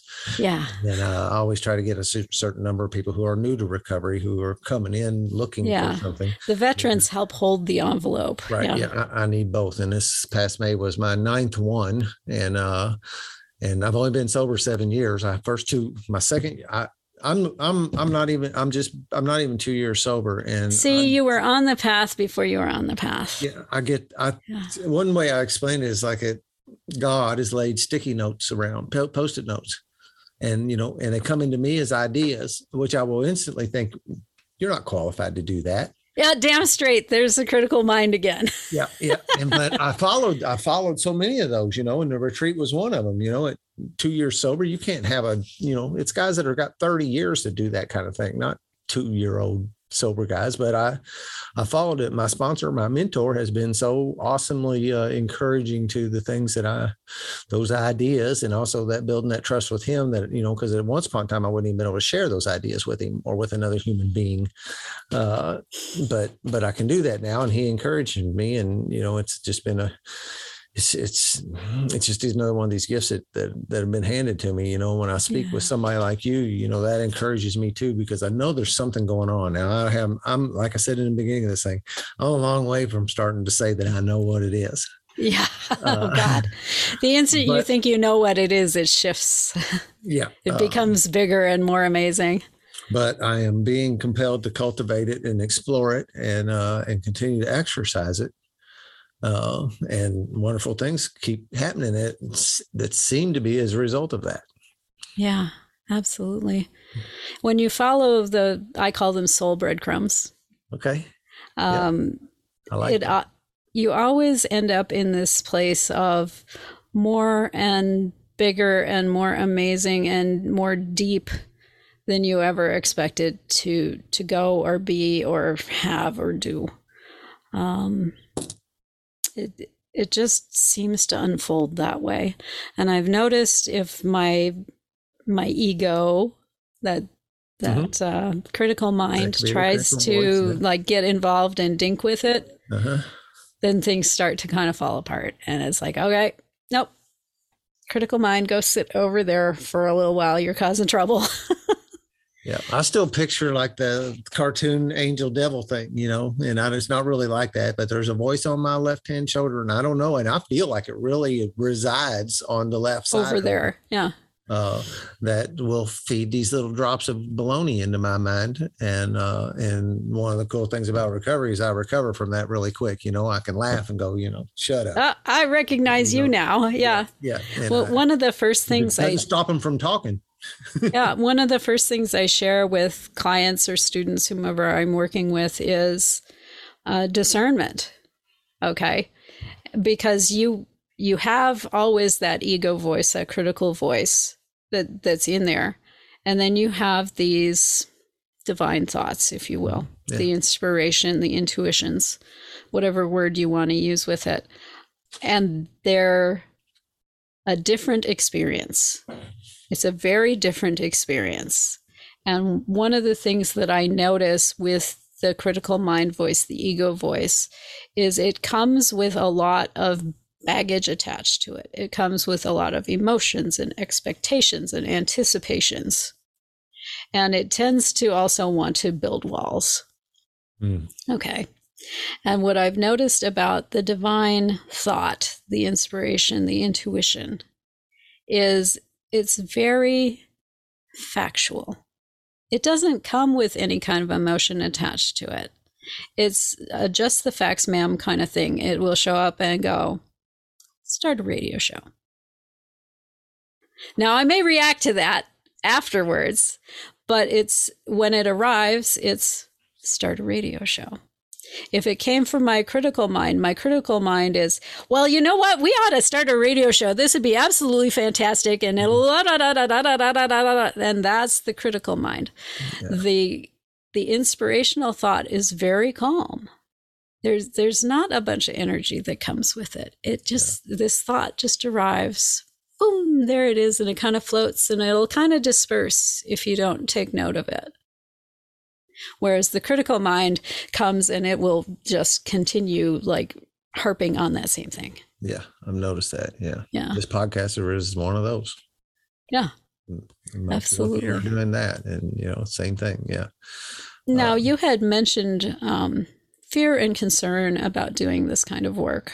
And I can understand and relate with that because I was raised with a lot of fear of the unseen. It's part of that religious abuse upbringing thing that I had, right? And part of what I was raised with was these kinds of intuitive stuff. It's all hocus pocus and of the devil. Mm-hmm. Okay. And so I had a lot of overcoming to do in that area and learning to trust into it. And what I have discovered as I've worked my way into this world is like the world we're in right now. There are amazing, wonderful, and supportive people and energies. And there are really dangerous, hazardous roads you can go down. Okay. And you can choose who you want to hang out with. For the most part, you have that choice. Do you go over there or do you go over here? And it's the same in this woo world. You can choose to go down the dark path. You can choose to go down the light path. You can choose who you interact with, and energies will show you what they are. Even the deceptive ones, you'll cotton on to that because you know what deception looks like in this world. It looks very similar in this other world as well. When someone does not show up consistently the same way all the time, there's something going on there. Yeah. Okay. So it's partly learning to trust your discernment and to trust what you're choosing to work with, because ultimately you have the power of what enters your world. Yeah. And I'm big on empowering people to make sure that they have full control over that. Yeah. Yeah. Some of the stuff that's come along with this has been able to, I feel people, and it doesn't take me but a minute to know if this is somebody I'm going to be by or somebody I should get away from. Yeah. Really quickly. I have that, and it's, and sometimes, people that come with that energy, or people that the world or whatever is trying to put me close to, in a sense, but I know that that's not, it's not going to work out for you. Yeah. And there's really is a sense of, like a lot of times there's a sense of urgency with that, like, not just later, now. Yeah. Now, leave now. Yes. Yeah. So how long ago was that this happened with the man with the the awakening thing? I was, let me do math. 9 years now. Math show. I got to do some math. That's one of my jokes with recovery, that people tell you, they say what year they got sober, or they tell you how many years they got and all this. But I can't do both. You got to do this. Yeah, it always ends up being a math problem. So 9 years ago. 9 years ago, yeah. Which is a relatively short amount of time, but similar to my 7, there's time. What's another thing that's happened is time is gone. Oh, there's always exactly enough time to do whatever is required. Yeah. That's become my new mantra, because I used to be like, no, there's always exactly enough time to do what's needed. Yeah. Yeah. And that brings my stress level down a lot too. Yeah, mine too. And it's also very helpful that not being so tied to time. I'm not worried about what time it is, how much time I got, what time I do try to keep my appointments on time and respect. Well, yeah, I'm still a prompt, timely person, but I don't freak out if I'm a little late or if someone else is a little late anymore. It's like the perfect moment will arrive. Clearly, it's not this one. And I usually have something else I can be doing in the meantime anyway. Yeah. So, I've always got something to shift. I'm a lot more chill about than I used to be. The other mantra that I use a lot as a recovering perfectionist is all in perfect time. Because a lot of times my brain has this idea of what that moment is. But sometimes that's not the perfect moment. It's just the moment my brain thinks is right. And so if something doesn't happen that I had expected, it's like, okay, I'm going to just let that go. If it's to happen, it will arrive in the perfect moment. And if it doesn't, this is the perfect moment to look around and see if this is one of these times my soul wants me to take a sharp left. Yeah, right. I get frustration sometimes from people. They're like, I had this, it was like the perfect job and all the interviews were right. And I'm headed down the road and I, packed to move to Cleveland or whatever the deal is. And then all of a sudden the job has disappeared. I'm like, well, take a look around. Is there a reason you're supposed to be in Cleveland? A lot of times your soul will send you in a direction and put something out there for you to move towards that's not really meant for you, but it will put you in a position where if you look to the left or the right, you can see the thing that really is for you. Right. Yeah. Yeah. That's another one of the things, because when my sponsor started sharing things with me, I was having trouble accepting it. I can't tell you how many times in the back of my mind I'm going, that's a bunch of bullshit. I can't believe he's suggesting this. Yeah. But there'd be things like anytime I've had some opportunities to go places, and that's one of the things, look around to see why you're there, because there's a reason why you're there. Keep your eyes open and see if you can figure out what it is when you get there. Exactly. Not every time does it. That's the other thing about this time thing. We say, that it's going to happen on God's time. That's not, I don't get to dictate the timeline anymore. I don't even attempt to, and my life got arranged where I don't have to worry about that. I worked for a company for 28 years and they tapped me on the shoulder in 2019, told me they didn't need me anymore. I had no idea what I was going to do. And a new thing opened up for me, and got this wood shop nothing you'd have imagined probably back in that moment. Nope. Yep. When there's another little thing is, if I'd have written a script for what I wanted out of recovery, I'd have sold myself way short. Amen. Oh my God. The things we ask for ourselves are so small compared to what source, God, the universe wants to give us and wants us to have. Yeah. Yeah.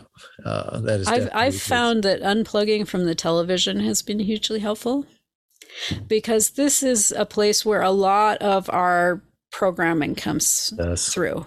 A lot of you need to, look like this specific quote unquote 10 model, right? You're supposed to have a form that's like this or look like that, or this is what sexy looks like. And just unplug from that shit. It's not about who you are. Just peel that stuff away, because who you are is under there. Yeah. It's underneath all this stuff you were raised with and trained into, and all of the coping mechanisms that you developed as a child. It's under there. Right. Yeah. And you are beautiful and perfect under there. Go find it. Yeah. One of the exercises that we do in this 12-step spiritual recovery, that's, it's this 12 steps for everybody. One of the exercises in there is to go back and find some childhood pictures when you were happy, joyous, and free, because you were at one point, and let's get you back to that. That was before, it was before all this stuff happened. The world clobbered a bunch and painted a bunch of stuff on top of your shell. Yeah. And he spends my sponsor wrote that book. He spends a bunch of the first chapters talking about the things that have put this faulty programming in you. And, he spends a lot of time on TV and advertising, and that we get buried under a pile of not me. Yeah, exactly. And we take on these things that kind of rescue us in the moment, but aren't good for us long term. Yeah. I see it a lot with empathic people who've been like empathic from birth, who can feel what other people are feeling and that kind of stuff. They have a tendency to be people pleasers because they want peace in their world. And they think the only way they can get peace in their world is if they fix everybody around them or make everybody around them happy, placate the world. And that's no way to live your life. Yeah, and there are ways to get peace in your world without having to kowtow to everybody. Yeah. Yeah. So do you, I would like you to tell me a little bit about what you're doing so that anybody that might want to find you knows what to do, and what, if they're looking for something, maybe what spots you would fit for that. Very good. There are 2 doors into my world, and right now I'm in the process of remaking how I'm coming out into the world. I have most recently been working with people to come into their own gifts, because we all have gifts. Hollywood would have us believe that there are only these special people who've known that they're gifted all the way from birth, and who actually, see figures or whatever. But there are many ways that we're spiritually gifted. There are knowers out there who don't realize that they're knowers.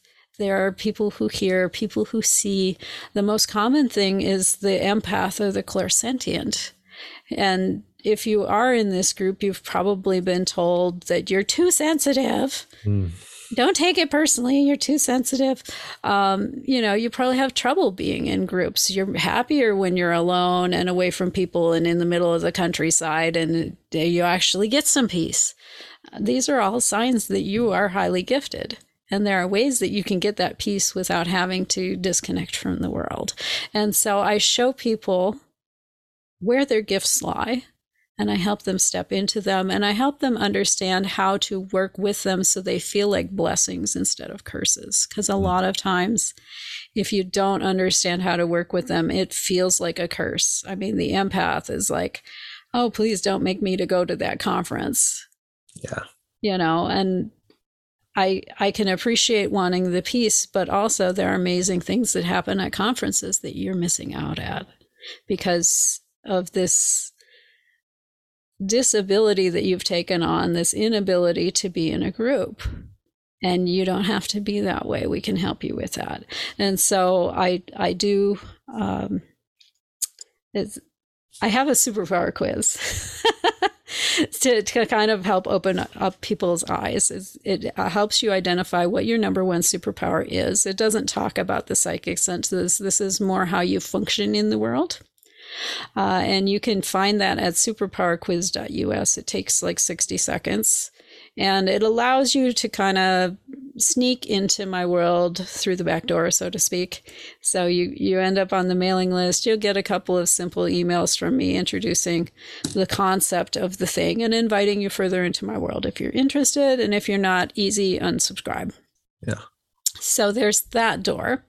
The other door is more for the person who wants to engage directly, because I do a lot of bespoke one-on-one work. So if you've got a recurring pattern in your life you're trying to get rid of, if there's a life catastrophe that is happening, about to happen, or has happened that you're trying to recover from, I'm really super good with these situations. And so I do a free 20-minute conversation where we look at what's going on, what's the crisis. I make some suggestions for how to best deal with the circumstances that you're dealing with. And it's based on looking at your life plan. It's based on looking at your human design. And we look at what does this mean from like a spiritual soul life lesson learning perspective. And sometimes that's all people need, is that conversation that puts it into perspective. And a few, what do I want to say? Practical, tactical things that you can do. And sometimes it's good to have someone who can do that other 20% of the work with you. And so we talk about what that might look like. And if it feels good, great, we go do that. If it doesn't feel good, we don't do that. And so no strings on that thing. It's not one of these things where you're going to show up and I'm going to hard sell you on something. Don't believe in that. So the link for that is bookzophiacoffeechat.com. So that's BOOKZOFIA coffeechat.com. And you can get on my calendar for a free 20-minute conversation and we'll see what you want. I know you mentioned fear earlier, and being a power and control person, I'm not someone who likes to give over control of any kind. And so if you have that concern, I will share with you that I don't lead this. You lead this. Your higher self leads this. Your subconscious leads this. I just interpret the signals for you. And you decide where you want to go. You decide what you want to release or not release. You decide what you want to put in place of the old habits or thoughts or programs. And that's what we go with. This has nothing to do with me. I am here as a facilitator, a space holder, and a new point of perspective. So you have all the control. You're the healer in the room. We use healer wrong. Right. Yeah. I do like to say, that when I'm working with somebody, that it's an outside of body kind of experience. It's not really me, man. This is the universe helping you just through me. I'm just a facilitator here. Exactly. I'm the channel it's coming through. That's it. Yeah. And there's a line that I've always liked, and it come from Marianne Williamson. It said something to the effect of, our deepest fear is not that we are weak. It's that we are powerful. We are powerful beyond our imagination. Yeah. Yes. And I have latched onto that little saying, and I've got some of my favorite quotes in my phone, and I've kind of lost touch with that one. I used to be able to wrap it off from the beginning to end. But that is, and I just how true that is.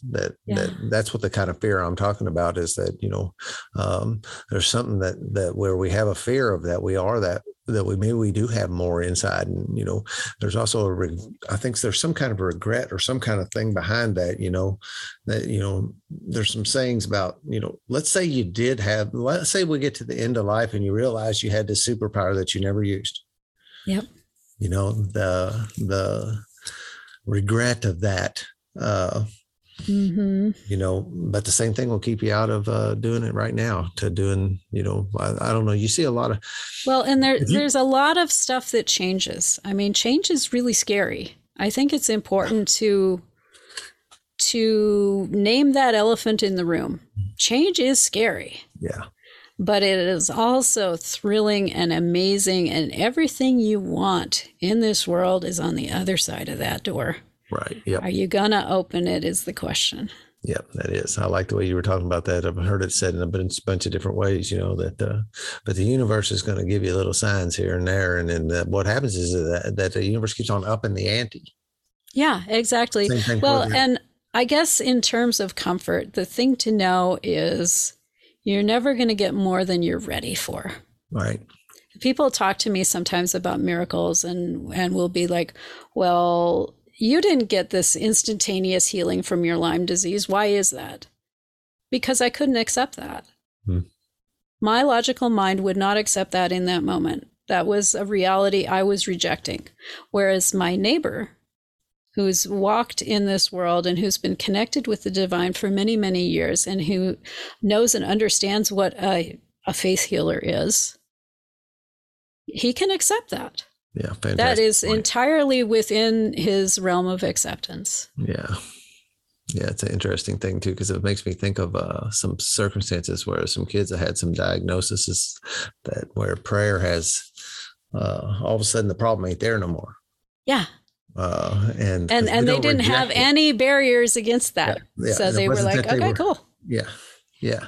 Even though they weren't probably really seriously aware of the fact that the energy was there, that people maybe were doing what they were doing for her. There was no blocking it by her either at the same time, just from who she was just before she's been buried under all the junk. Yeah, exactly. She was willing to do, okay, I'll take that gift. Thank you. Yeah. It's interesting because I've seen that happen a number of times and I never put it together exactly like that, because I've watched where people, I know that there's people who are continuing to receive some consequences almost on the sole reason is that they won't accept the actual blessing. Yeah, well, and like a lot of times we won't let ourselves off the hook. Right? If subconsciously, for some reason, you've decided you're deserving of punishment and this is your punishment, until you resolve that subconscious idea that you deserve to be punished, you're not going to be able to release it. Yep, I've seen it, and it frustrates me to all in because I'm like, man, you can. I'm almost. I can see how close you are. Yeah, and just let it go. You don't have to go there. People who are ended up getting. Well, we got a buddy who's getting deported, and I do not believe that he had to have that outcome, but he couldn't open himself to the fact that he was deserved something better than that, something different. Yeah, and there's a little bit of a martyr thing behind it too. I'm not sure if that's right, but that woe is me, see me here. Yeah, this is just more evidence that I'm not deserving. The universe thinks I'm not deserving. Yeah, it happens. Yep. And the thing I have to kind of resign myself to also is some of that, it doesn't have to be that way, is my shit. Yeah. Okay. Yep. And I have to let that go because he's not ready yet for it to be different. Yep. And that's okay. It's his journey. He can take as much time with that or as little time with that as works for him. Yep. I don't know the full picture of what's happening for him. Exactly. And so I have to just allow that the experience that he's having right now is perfect for him until it's no longer perfect and he chooses different. Yeah. Stuff like meet them where they're at. And the old thing about having to learn a lesson until, over and over again until you finally get it. And, they're not getting it. One of the things that helps me, we don't do this anymore, but I think it would kind of help us in the world if we did. The one-room schoolhouse back in the day. All the grades were together, right? And you had the first row of kids with their learning their numbers and their letters. And then the second row, you had people reading simple sentences. And maybe the kids at the back of the room are learning algebra and writing essays. Okay. Nothing wrong with any of those rows of kids. They're exactly where they need to be in that moment. And it's going to take them as long as it takes to learn the letters to make the words, and the words to make the sentences, and the grammar to make the stories. There's nothing wrong with that process. And so don't compare yourself to someone else. If you're with the slate in the front of the room learning your letters and numbers, God love you. You do an amazing job of learning your letters and numbers. We're pulling for you. Yeah. And if you're in the back of the room writing essays, you're exactly where you need to be. Good job on all the previous stuff you've done, and we're supporting you in what you're working on now. Yeah. Comparing yourself is a quick path to nowhere. It really is. It really is. But it bears repeating, because a lot of times when I go into like a group class, for example, I like to reiterate that, because a lot of times when people are coming into their gifts, you're shedding a lot of what Hollywood has taught us about gifts. And so it's like, ooh, this person actually sees auras. I want to be like that. Let that go. Yeah. You're perfect exactly where you are as a feeler or a knower. And don't worry about seeing. Focus on what you do, what comes to you easily. If you are gifted in knowing, embrace that gift, because the person who sees would love to have what you have, but you know what they see. Yeah. And that's good too. I have to remind myself of that. I am fortunate to be in a group of men who are doing some pretty fantastic stuff. And when we, one of the things about things like that retreat, when we get a bunch of us together in one spot, that grows exponentially. Absolutely. There, but I can find myself wishing I had what that guy has. I can still do that, and I had to remind myself that same thing on that guy on that shoulder and tell him. Exactly. Well, quiet, and that guy over there that you're admiring is probably looking at you and going, I wish I had the ability to pull together groups of people like this guy does. Yeah. Yep. Yeah, I don't know if there's any true, and some people would say, and I've had some people tell me that there have been people who have achieved that level. We have them in the story of Jesus. We have them in the story of the Buddha. Absolutely. We have these answers, and some people that would say those people are walking amongst us today too. We just don't know. There are very advanced, developed masters who move through the world, and I would aspire to be one, but it's a big job. Yeah.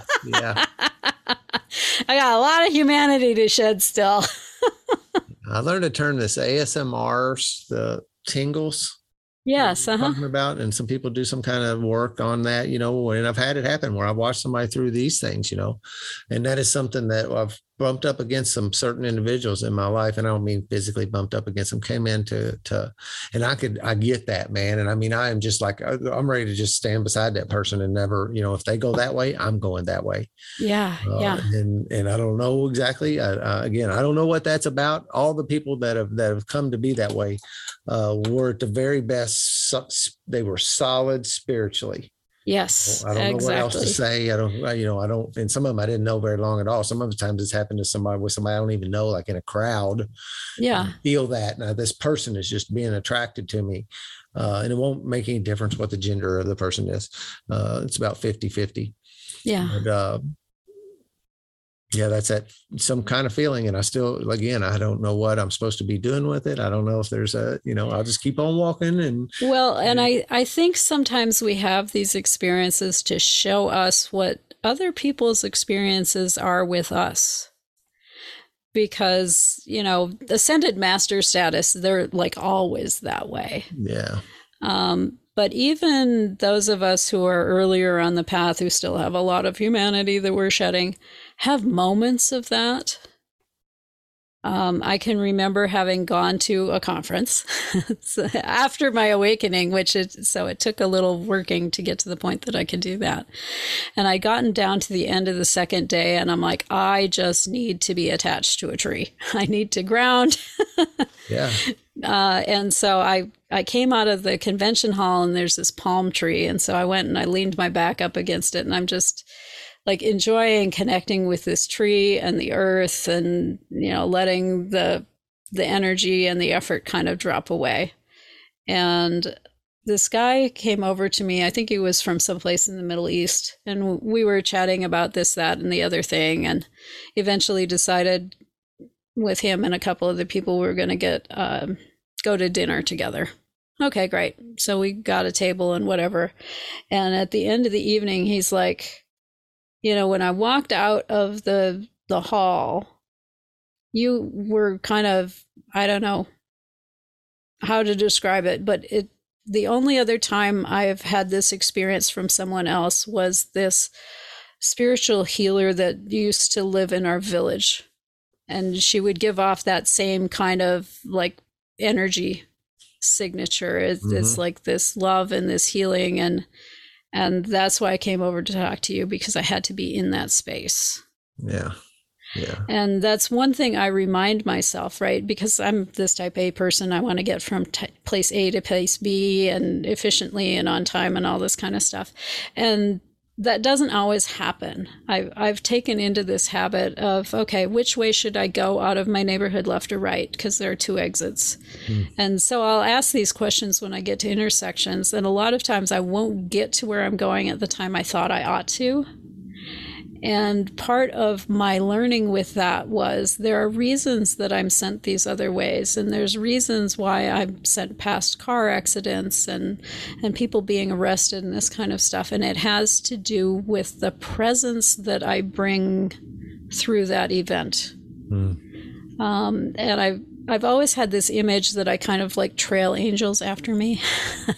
And so when I see something like that, I will send it a blessing, for the highest and best of everybody involved, and I'll leave angels and whatever. And I remind myself a lot of times when I end up someplace where I wasn't expecting to be or delayed or whatever, there's a reason for that, and it might simply be my presence. Yeah. Yep. But if you get I remind myself to be present. Be present. Be present. Yeah, that's rarely happens to me, but I was caught in a traffic jam the day before yesterday, a pretty big one, and today I can just settle into that. Yeah, no exactly. big deal, and I'm not worried about is there a way on the shoulder or an off ramp or I'll just chill. Yeah, just this would be a chance to not have to focus so hard and on the road, and going slow is easy. And you talked about that tree. I kind of giggle. One of the things that since I was a kid, I've been a deer hunter. I've hunted with my father. It was something that we always did as a kid. And there's some particular thing that happened where I love to hunt out of tree stands. I like to go up in a tree and I like to do that. But since becoming sober, I've realized that grounding nature of that, and that there's something in me that needs to do that for hours at a time. At times, and I love it. I haven't killed anything since 2000. That was the last time I felt the need to harvest something.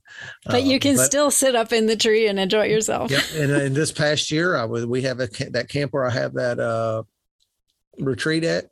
For our deer season in Indiana opens on October 1 and closes on January the 2nd. And I was down there every single weekend between October 1 and January the 2nd, and just absorbing as much of it as I can, and at the one time I didn't know what any of that was, Today it's so much better to actually be with having the intention behind it, that I know that's something my soul needs. And why it calls to you. Yeah. You'd mentioned something earlier too, and from the very beginning, I tend to burn the candle at both ends too, and my body will start giving me signs that I need to slow down. Yeah. And if I don't listen, something will happen. I will tweak my back. I will get sick. Something will happen, and the universe will say, "Okay, you're going to slow down now, buddy. You're sitting on the bench for a while." Right? But if I don't taking you out, I don't have to go through that if I watch the signs and take care of myself. I don't have to. And every time I don't do it, I realize when it's too late. But I'm pretty good, and I'm getting better and better at taking my time when I need to have my time. Last weekend I just took a completely 3-day 4th of July weekend, very low key, and took care of myself. Just chilled. And that's part of the process. A lot of times we beat ourselves up. It's like, oh God, I didn't see the signs soon enough. Yeah, but you saw it sooner than the last time. Yeah. So give yourself a break and go, okay, I recognize it now, and I'm consciously doing something about it. And the next time you'll see it earlier. And the next time you'll see it earlier, and maybe you won't end up there at some point. Yep. Yeah. And that's another lesson, man. I don't beat myself up. I acknowledge. Yeah, acknowledge. I went through a period where someone had given me this premise. I like experiments. I mentioned that. And the premise was the voice in the head, first of all, is not you. And you can actually work with it to work with you differently. Because it really is something that's here to help you and to support you in the process.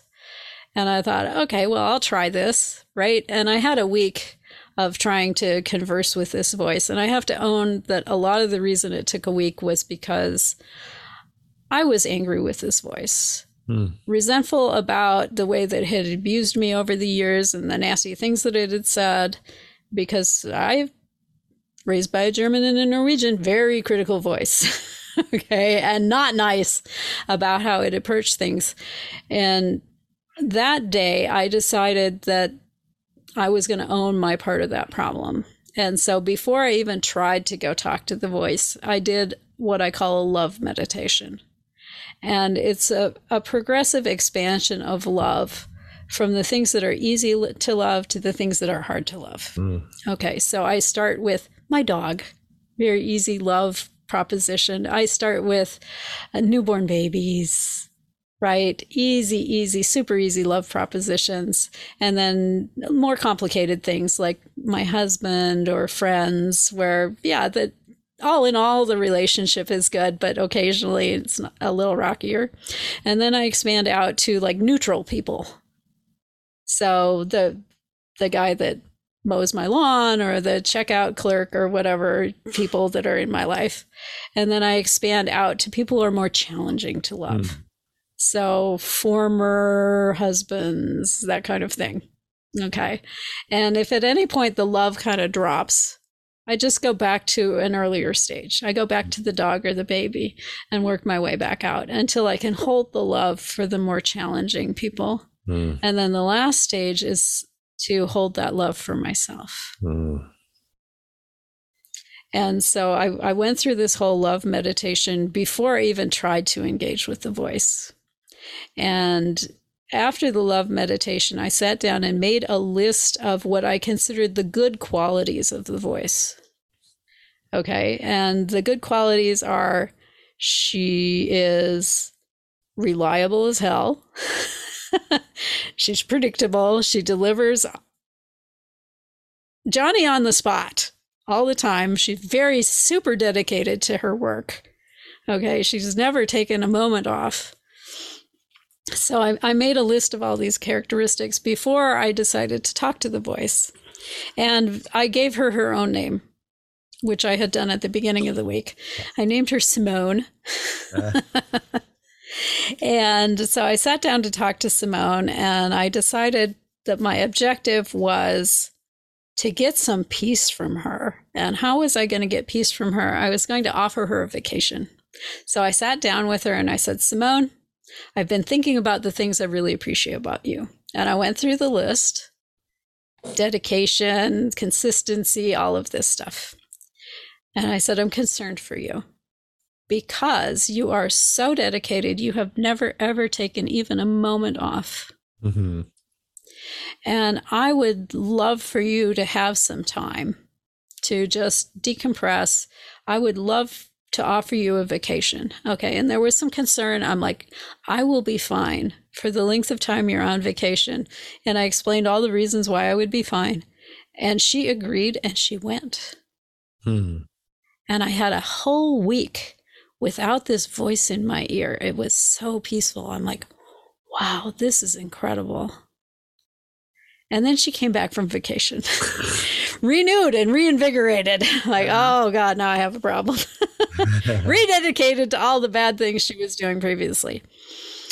But it gave me a moment to think about, why is she doing this?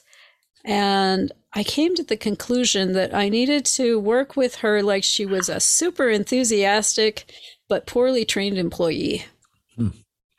Because she didn't know how to support me. She just made up all these things. And so I, since then, have worked with her and like rewritten her job description, talked to her about supportive ways to address concerns, this kind of thing. And it actually has worked. I mean, she's still there. The critical voice is still there, but she's not nearly as nasty as she once was. Yeah. And, you know, she still brings up things I need to be looking out for, which is important. You need to be aware of potential pitfalls and that kind of stuff. But she doesn't browbeat the shit out of me anymore either. Yeah. Yeah. And you've converted that more into an ally than an enemy. Absolutely. Absolutely. Yeah. This stuff can, one thing about once I've started entering this space, I can talk to people forever. I know. You can break this into as many pieces as you want. You could take out whatever you want. And that's another thing this podcast has done for me, is allowed me to start getting, because, I probably would have never met you and got to hear the ideas and the thoughts you're giving me if it wasn't for this. So I just kind of like that. My growth is a big chunk of it is because I have an opportunity to talk to people like you. Absolutely. And hear these new ideas and hear the stuff in a different angle on it than the way I was thinking, and be able to like knock these concepts around. That's what I always say. We knock them around and see what comes out of them. Exactly. How did this work for you? I ran into this problem. How'd that go for you? Yeah. Yeah. It Absolutely. is. It's a really cool thing. I make sure that I continue that relationship with that mentor of mine. And we do the same thing, and in our group of guys, and it's but I know that I'm getting a dose of some things that none of the rest of them are getting, because I'm doing this. Yeah. And I don't know if you were one of them, but a lot of times when I do this, people tell me that they'll say, well, how much time are you wanting? And I'm like, I'll take whatever. I'm not wanting. I'll just anything, talk until we're done talking. Yeah, I will. And they'll say, well, so-and-so can only give you an hour. That's okay. I didn't ask. We'll wrap up at an hour. If so-and-so can give you 2 hours, hey, ain't it great? yeah. And it's 2 hours later, and they're still here talking, and you go, absolutely. Well, so much for that. I'm not. Break it into consumable bites for your people, whatever you want to do with it. I'll let them do it. I'll let them break it. There's a pause button. They know how to operate it. There you go. You can come back to this later. One of the things about with my staple in the beginning was people telling their 12-step story, which is what it was like, what happened, and what it's like now. Yeah. It's the kind of thing, before the change and after. Yes. Yep. And when we do that, and we do that in 12-step meetings at the podium is what we say, but we do some readings in the beginning of the meeting, and we do some readings at the end of the meeting. Maybe somebody's celebrating a sobriety birthday and this and that. And you get maybe 25, 30 minutes to tell. And that's not near enough. You have to do a highlight reel, but when I talk to somebody here, we can actually do a little digging back into what their childhood was like, and absolutely, and see those patterns that were amongst us, and actually when somebody gets done, they feel that they have that feeling of completion. And every time, they'll come back and talk about how cathartic it was just to be able to, get it all out in one spell. Go all the way through it. Yeah. And go all the way through it. And it takes a couple hours to do that, at least. It just does. It sure does. A lifetime is tough to recap in a little short. Oh my goodness. Yeah. Boil it down into 5 words, which is what I tell people on my show to do for the title. So what kind of show do you have? It's called Sovereign Self. It's if you go to sovereignself.live, it comes out on Mondays at 4 p.m. Pacific time. And we follow the spiritual journey, whatever the journey looks like. Some of us wake up early or actually never go to sleep, and others of us fall deeply asleep and wake up suddenly in our late 40s. Yeah, you're right. Yeah, it seems like that. Middle 40s seems to be a spot. I don't know. There's a reason they call it a midlife crisis. Yeah. And that's, I think it's amazing when I watch them now and again, we get some younger people that come wandering in, beat up bad early. Yeah. And they have this opportunity to wake up 20 years before I did, Absolutely. You've got that much more really good life to live. Yeah. I've got to say, the years I had before my awakening, it didn't feel like really good life. No, same here. There was a lot of good things that happened and a lot of blessings come out of it. But, we also have a line in there that we don't regret the past, nor do we shut the door on it. And, well, there are always gifts that came out of the past. And one of the things I like to remind people when they're going, I wasted all this time. Yep. You did not waste all this time. You spent that time gathering T-shirts. I've been there, done that, got the T-shirt. And since you have a mountain of those, you have a mountain of people you can touch and connect with who can relate to you. Yeah. Because perfection is unrelatable. And there's a reason you spent the time gathering that pile of T-shirts. Yeah, right. So say thank you to your earlier life. Appreciate every T-shirt you've got, whether it's recovery from alcoholism or, surviving a truck crash that should have killed you, or losing your mind in corporate life for 30 years and losing track of what's really important, that you got something valuable out of each of those things that's important to you and your journey and what you're going to do with the rest of your life. Even if you don't know why that is yet, you will discover it as you go forward. Yep. It's another one of those unproductive comments. I wished I would have done this earlier, even though maybe I wished I would have, but I wasn't capable. It's a fact of I wasn't ready for it. So it would have been pointless. Yeah. And you see that sometimes that people come in too early and they disappear, and you don't see them again. And but there was a purpose for them showing up. Yep. Right. I did. A lot of times you need to kind of peek behind the door and go, not ready for that. Yep. But it hangs with you, what you saw, the things that you heard, and then at some moment you're ready for it, and you know where to go now. Yep. We say a seed was planted. Absolutely. Yeah.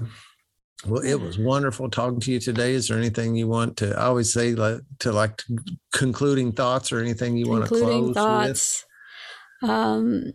Here's my concluding thought. Whether you can accept this yet or not, I know that you are moving towards accepting this in every moment, which is you are beautiful, you are divine, you are a gift, and I'm so grateful that you are here in this world with us.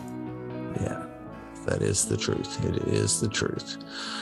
So I close with a couple things that I always say, because if the first one explains it, if it's working, keep doing it. And if it's not working, stop. And if you're not having a blast in your recovery, it's your own damn fault.